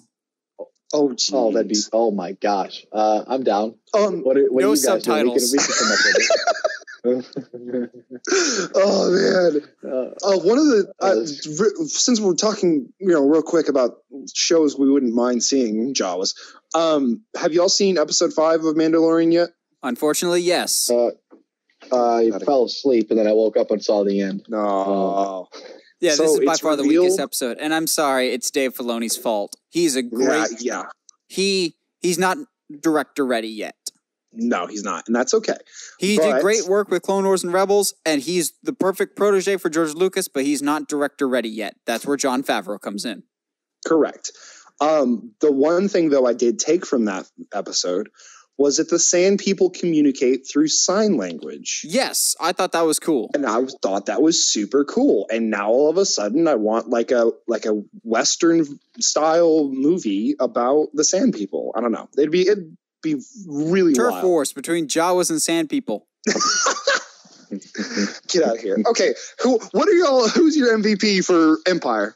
For Empire, I will go with the guy that in retrospect wasn't that menacing in episode 4. He was actually mainly just somebody else's dog on a leash. Darth Vader is my MVP for Empire Strikes Back. This is the movie that made him the villain that he is. If you look at it, he really doesn't do that much in A New Hope besides kill Obi-Wan. Whereas Empire, his presence is felt throughout the movie as an imposing force of evil. Yeah. Oh, I can agree with that. I don't know if I would have him as my MVP, though. Michael, who you got for MVP? So I'm gonna stick with the Empire character. It's and basically, unfortunately, I'm coming from the perspective of my MVP as all helping the rebellion. Are you going with the stormtrooper that gets eaten by a wampa? No, that's no, I'm not. That is a hilarious that scene should not have gotten cut. Type of. No, it's really funny though. It's hilarious. But I'm gonna go with a gentleman who really helped the rebellion by accident, and that is Admiral Kendall Ozzel, who came out hyperspace too close. Yes, came out of too close to the Hoth system, which alerted the fact that they were there and the bombardment was on its way, which allowed them to escape. And gave us the rest of the movie. So, you see Admiral Ozzel. I thought you were going to go with like Captain Nita or somebody. Oh my gosh! How do you even know his name? I don't understand what's happening. Because that's one of Vader's best lines is "Apology accepted." Captain Nita. Yeah, but yes, Admiral Ozzel, and he's like I believe he is the first character that you see Darth Vader choke to death. To death, yes, because he force choked somebody in episode 4, but then let him go. Admiral Mati, yes, he chokes him but lets him go. Which so thank you, Admiral Ozzel. That's brutal. That's brutal. So, but hey, you know what? We were able to, as the rebellion, I say we because I was a part of that fight as a kid, able to detect that the Empire was there, fire up that shield generator, and get the heck out of Dodge. So I will say, Hoth. I'm not gonna lie, I hated Hoth as a kid. I don't know what it was, but Snow just didn't do it for me. And that's also part of the reason why I didn't like Empire was so much time spent on Hoth, but now I like it. And when the first Battlefront game launched in 2015, they had a little demo, and that was where they dropped you, was in the Hoth battle. I vividly remember me and my roommate at the time, Alex, were switching off because it was single player. So he'd been playing for it. Literally, as soon as I get on the controller, I shoot down a TIE fighter accidentally on Hoth, and I'm just going, wait, did I just shoot down a TIE fighter? All right, I'm playing this game for a while longer. I'm going to have to say, man, I think I'm still sticking with Han, man. He goes through a lot of change in this film. He becomes a player in Empire. He is, but like we get more of the smooth scoundrel in this film, and he actually would you say shows a smooth criminal? I hate you. Tickle it. Anyway, no, but like just his interactions with Leia, seeing how he interacts with Lando, even to his his pinnacle line before he drops into Carbonite. I know, like there's just this smooth, suave guy who at the beginning of New Hope was like, you know what? I don't need the galaxy. I'd prefer to take its money. To now, like, oh man, there's actually people I legitimately care about other than this hairy carpet that follows me around. Can somebody get this walking carpet out of my way? Well, you scruffy nerf herder. That's a great line. Also, what's a moof milker? That's not from that. That's from what? The Stride commercials? Actually, I think that's from Mandalorian. Is it? Is that what that character that I'm trying to forget said? The lady that repairs the ship? Yeah. That's no. Does she say that? Han says it in episode 7. You're right. You're right. I just watched episode 7 too, so that's probably why that's in my brain. But yeah, I like the evolution that Empire takes this story. Yeah, and it's if we're going character arcs, it's hard for me to just be like, well, Han goes through great stuff because really everybody in that movie goes through a lot. Agreed. Which brings us to Return of the Jedi. Josh, who would you say your MVP is for Return of the Jedi? Luke, without a doubt. We're in agreement. Here's where I give Luke the MVP. He has finally earned his stripes. He's a character that I actually enjoy and is mostly competent, except for that time that he's going to shoot Jabba in the face with no plan. I think it's at that point, like, if he sent Lando in, and that apparently isn't working. He sent Leia in, and that's apparently not working. He sent the droids in earlier. Which so he's definitely wasn't going to work. Yeah, he's like, well, geez, man, now I just got to figure this out by the seat of my pants. All right, Michael, who's your MVP for Luke Skywalker? Is it Bib Fortuna? No, it's. I'm not gonna be ridiculous here. It is Luke, just because. I mean, he doesn't have a pivotal role in the fact that they blew up the Death Star. Because I mean, let's say they all failed, like they would just all die, and the Death Star would still blow up. But because that's why my runner-up would have been Wedge Antilles. Yes, gotta love some of my favorite Wedge characters. Needs more love. He absolutely needs more love, but he is in Rise of Skywalker. That much has been confirmed. Yes, correct. And that's about time that they that he get over his vanity and just accept the money. But I have to say Luke, because he is my favorite character throughout the trilogy. He comes such a long way.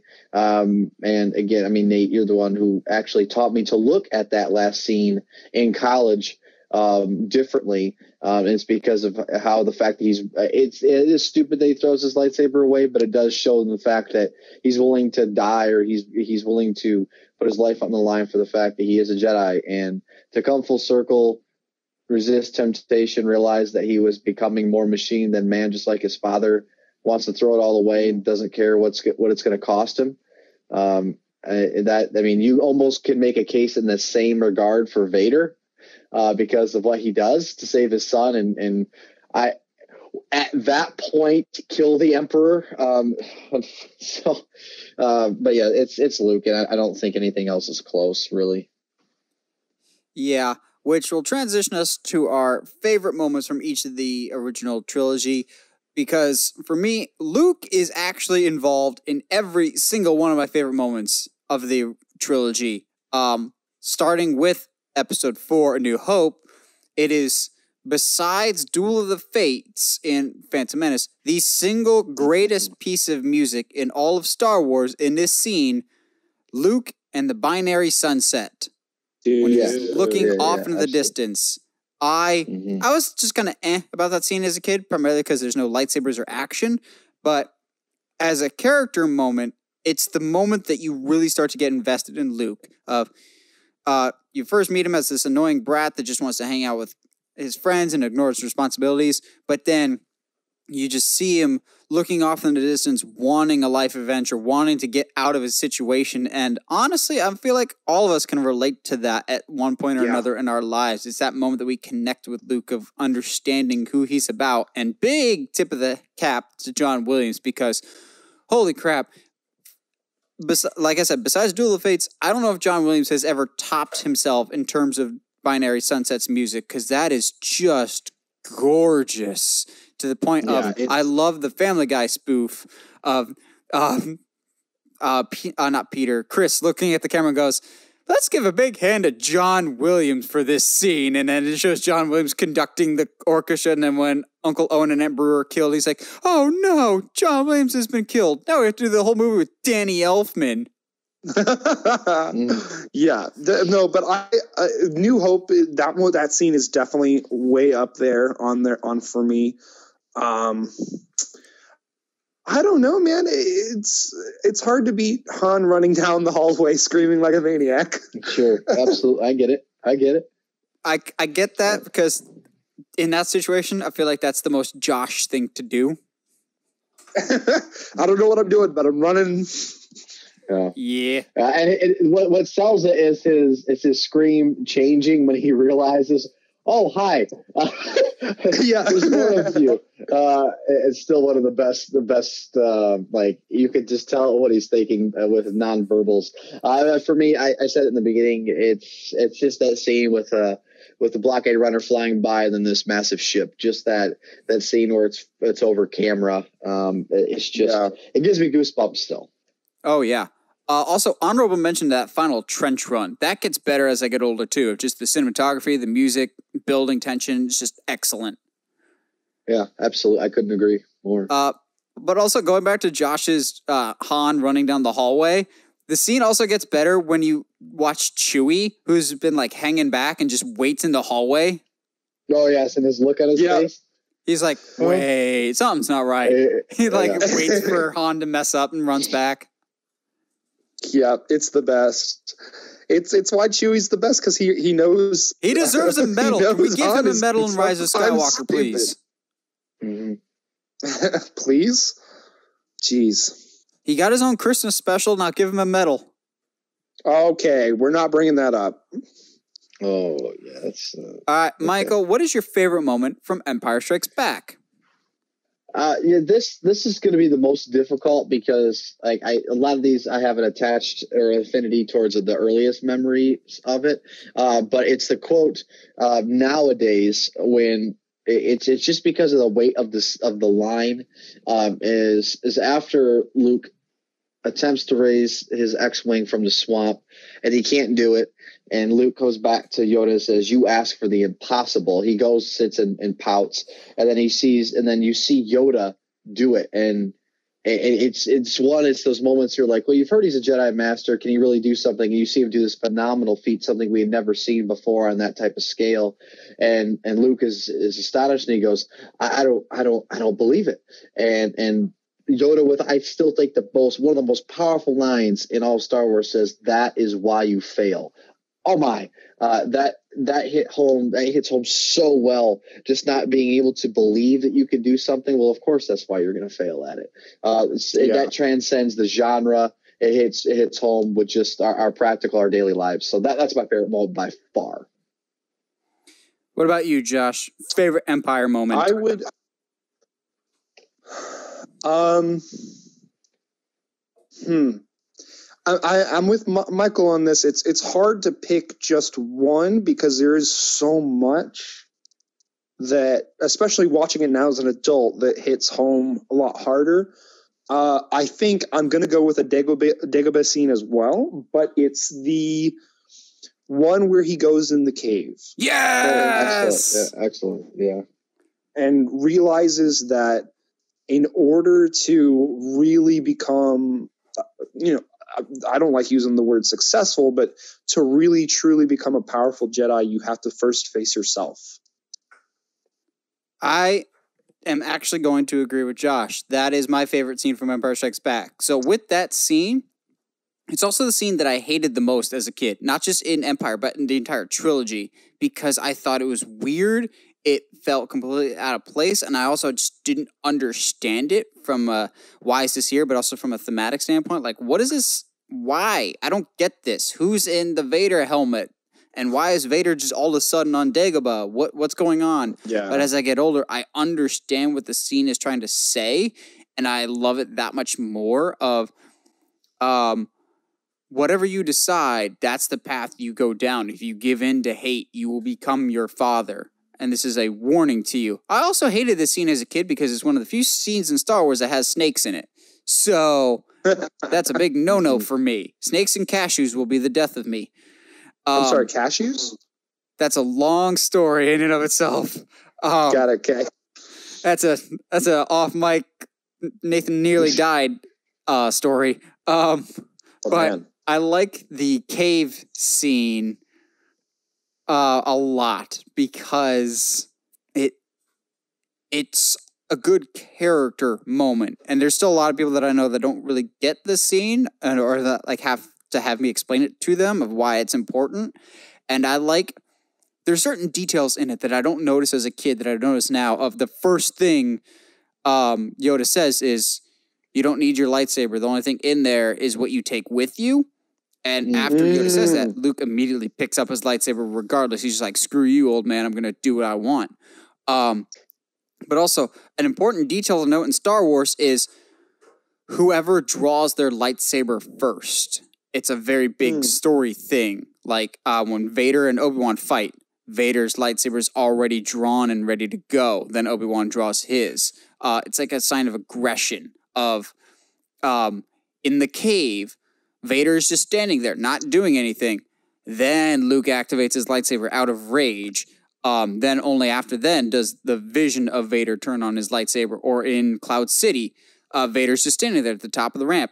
Luke, just quick to battle. If I want to fight him, draws his lightsaber, and then in a kind of a manic, just ready to go state. And then Vader calmly and slowly turns his lightsaber on. And then when we get to Return of the Jedi in the final fight, Luke turns his lightsaber on first to try and Darth Maul Emperor Palpatine. And then when he, quote unquote, defeats Vader in the cave, he sees himself in the mask, which if you just watch it by itself and you don't know the reveal that will happen later in the movie, sure, it's confusing. But if you've seen Return of the Jedi, you get what it means. It's foreshadowing really, really well the future of the series. Sure, it didn't make sense at the time, and I didn't get it as a kid.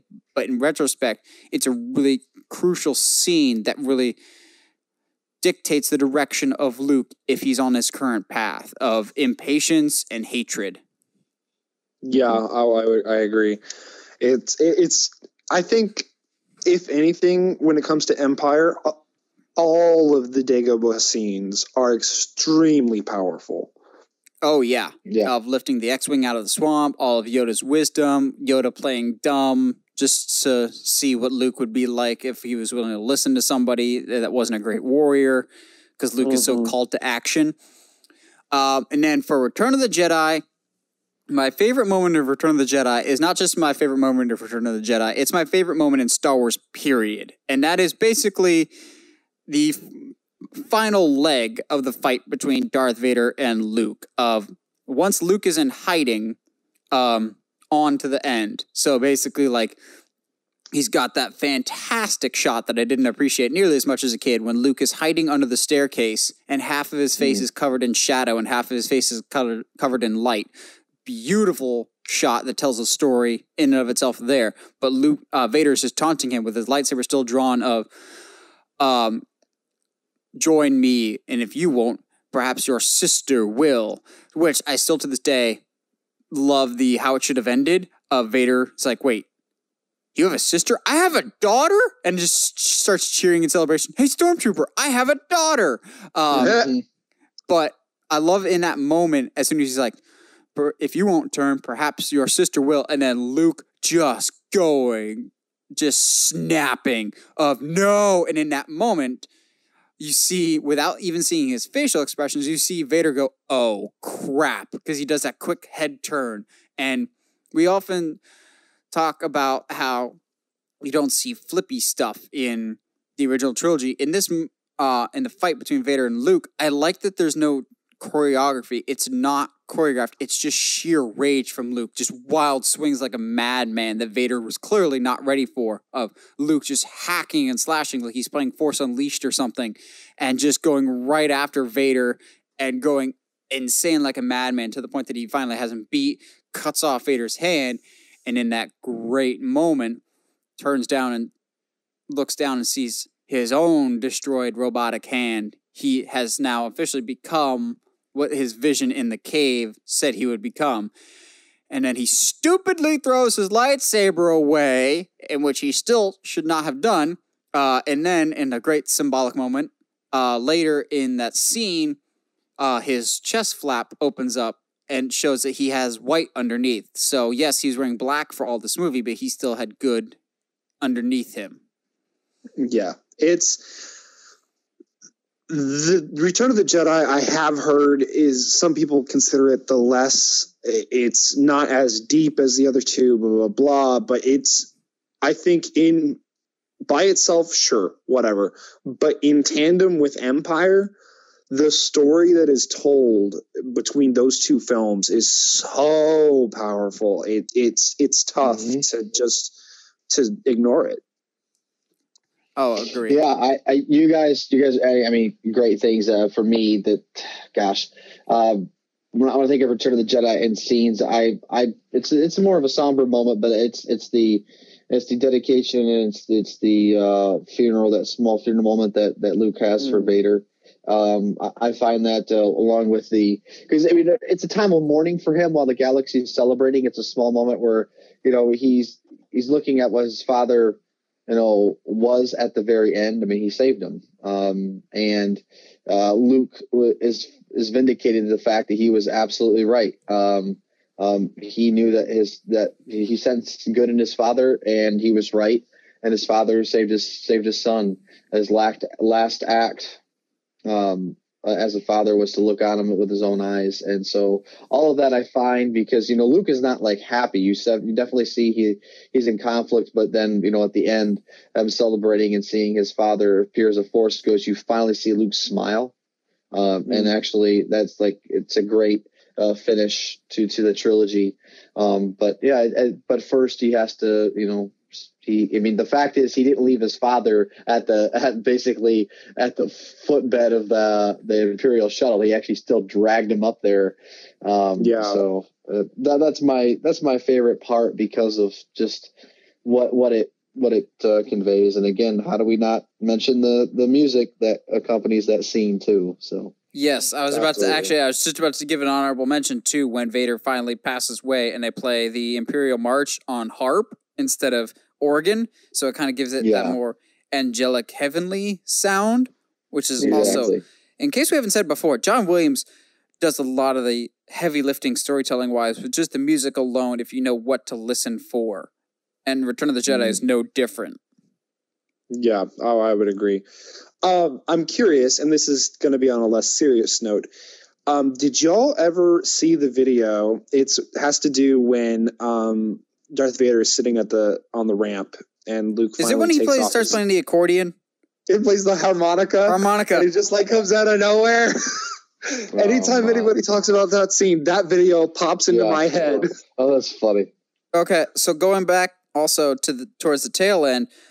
We've talked about Star Wars changes. There's not a single change that George Lucas has made that pisses me off more than what he did at the end of Return of the Jedi when Luke is being electrocuted. I know people get all up in arms about Han shooting first. Yeah. That one annoys me too, but not nearly as much as Vader shoehorning in the no. I think that spits in the face of John Williams' music, and the whole scene structure gets completely undermined by Vader speaking. The music is excellent. The slow zoom in on Vader's face while his son's being electrocuted. You don't need dialogue in that moment because you know what he's feeling. And having Vader say no, it just ruins it for me. And I hate that change more than any other. Really, you don't hate it at all that they put Hayden Christensen there instead of the original actor? That's a very close second, but to me, it's when Vader finally redeems himself, that's the pinnacle of the entire trilogy. That's like what the whole series is leading to. Whereas once he's a Force ghost, that's kind of the epilogue of tying everything up. That does annoy me that Hayden Christensen's there because I actually kind of like that whole, wait, who's that guy with them? Oh, that's supposed to be Anakin. That moment of not knowing who it is. I like that. But it bothers me that Hayden Christensen's there. But the no thing annoys me even more. I mean, it bothers me that Hayden Christensen's there is not because it's Hayden Christensen. It's because everybody else. I mean, Obi-Wan was killed at a certain age, and that's what he appears as. And Obi-Wan, Yoda was killed died at a certain age, and that's what he appears as. He, that's why I like having Sebastian Shaw there, because this is the age Anakin died at, not the last time he was good. Mm-hmm. Yeah, exactly. So it was like, that really bothered me. Also, just the older I get, the more I think about it, I'm just like, how would Anakin know how to turn himself into a Force ghost? Because I assume Yoda was trained by Qui-Gon, as was Obi-Wan. Who taught Anakin how to be a Force ghost? It might be a power thing. We'll see. I'm sure that'll be a point of the Obi-Wan show. Or at least I'm hoping it. Like, how do they not bring back Qui-Gon? Bring back Liam Neeson, you cowards. Yeah. I'm sure he's not taken currently. That, I want to laugh, but I almost don't want to. It's funny. That was funny. Okay? Legitimately, it was funny. I just don't want to. I don't want to encourage you. It's probably funnier the first or second time. Got it. Yeah. Rock on, guys. They're not going to keep making them, I would think. No, they're not. They're done. Three was the last one. Whereas John Wick can go on forever, please. I mean, it's at least going to 4. We know that. All right. We've talked about our favorite moments. We've recapped them. How are we going to rank them? Michael, how are you ranking the original Star Wars trilogy? From as far worst as my to best. Favorites or best, or do you think like are we doing objectively the best? So your least liked to most liked. Now it's going to be in descending order. Top still is the original Star Wars, then Empire, then Return of the Jedi. Based on the order of release. Interesting. Yeah, I would least favorite, and it's by a very thin margin, is Return of the Jedi, Empire, then A New Hope. They're all so close. I just think of them as one big story. Even if Return of the Jedi is quote unquote your weakest, it's not a Dark Knight Rises situation where it's such a noticeable drop off, or like Godfather 3 where it's like such a big drop off. It's just that they're all so equal that something has to come in last for me. Mm-hmm. Interesting. Because I'm going to go Empire Returns New Hope. Really? Okay. So, and why that's because, I mean, if to anybody who listens to our podcast, I like how story and character driven the Empire and Return of the Jedi is. That is not to say A New Hope is not good and it's not fun. It is fun, but I feel that, especially rewatching them now as an adult, Empire and Return stick with me more than A New Hope does. I can understand that. Yeah, that makes sense. But I feel like we need to go back and acknowledge the real MVP of these original trilogy movies that we never really got to talk about. The stormtrooper that hit his head on the doorway. Yeah. That is my favorite Star Wars character of all time. Or just the fact that those stormtroopers like met C-3PO in that office or whatever, and they're like, "Oh yeah, he knows what he's talking about. Let's listen to him." Yeah, I never understood how they just let him go. Like no doubt. Didn't you literally just yesterday accidentally let two droids escape? Matching their description? I mean, you could make the argument, I guess, that, not all of the stormtroopers are going to know that. But at the same time, why would you just believe something a droid you've never seen that also doesn't look like an Imperial droid? At all. At all. But we can poke plot holes or make fun of Star Wars all day. Like, again, I bring up the Family Guy one of when the escape pod launches. It's just like, oh, hold your fire. There's no life forms. Really? Are you sure? Are we charging by the bullet now? You sure we're here to shoot it regardless? Just to be safe. Yeah, just to be safe. What they weren't wasting ammo, were they? Like, it's also one of the worst decisions. Honestly, you could even trace back my R2 unit to the fact that, how about that Imperial officer's decision not to shoot the escape pod, which had the Death Star plans, which, I mean, truly, he's the MVP. I don't yeah, even if there's no life signs, wouldn't you still shoot the enemy escape pod regardless? Yeah. Yeah, bro, it's hilarious. But like you said, we could sit here and poke holes in everything because it's George Lucas. And as much as people are like, why is the Emperor only just now showing up in episode 9 for Star Wars? Well, maybe because he waited to show up to the last movie in the original trilogy as well. Oh. You're not wrong. Except the original trilogy was thought out from beginning to end. I haven't thought about it. I guess I have a take. I have a feeling that you don't like the sequel trilogy more than you liked the original trilogy. Nate, you seem to have some issues with character development. Okay. I guess we'll get into it more. We'll set it up as a tease for next week, and then we'll wrap things up for this week.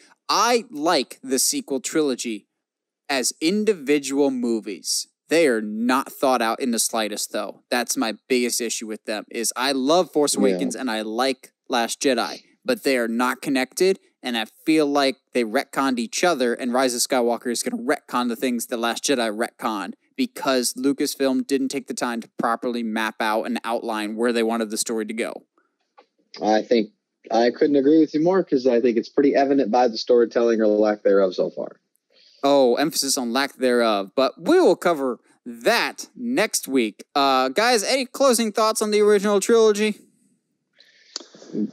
I would I'd say it's the best. I mean, it's the best 3-part story ever told in film, and it continues. Lord of the Rings may beg to differ. Yeah, it was pre-existing source material, so I had to go back to the Fair book. point. Fair point. Fair point. I'll give you that. Yeah, it's definitely the most prevalent and well done version of the 3-act play ever done in cinema. Yes, and it's like comfort food. You just go back to it when you need. Mm-hmm. It's pretty easy to put it on too, and just like put Star Wars on and just have it in the background, and then you can pay attention to it when you want. And literally any scene you jump in on is a good one. Yeah, I think episode 4 is the only one that I feel confident saying every single scene is iconic. Yeah. Normally in movies, there's like 1 or 2 famous scenes. Episode 4, it's every single scene has something famous about it. Just because of how new it was and what it represented, absolutely.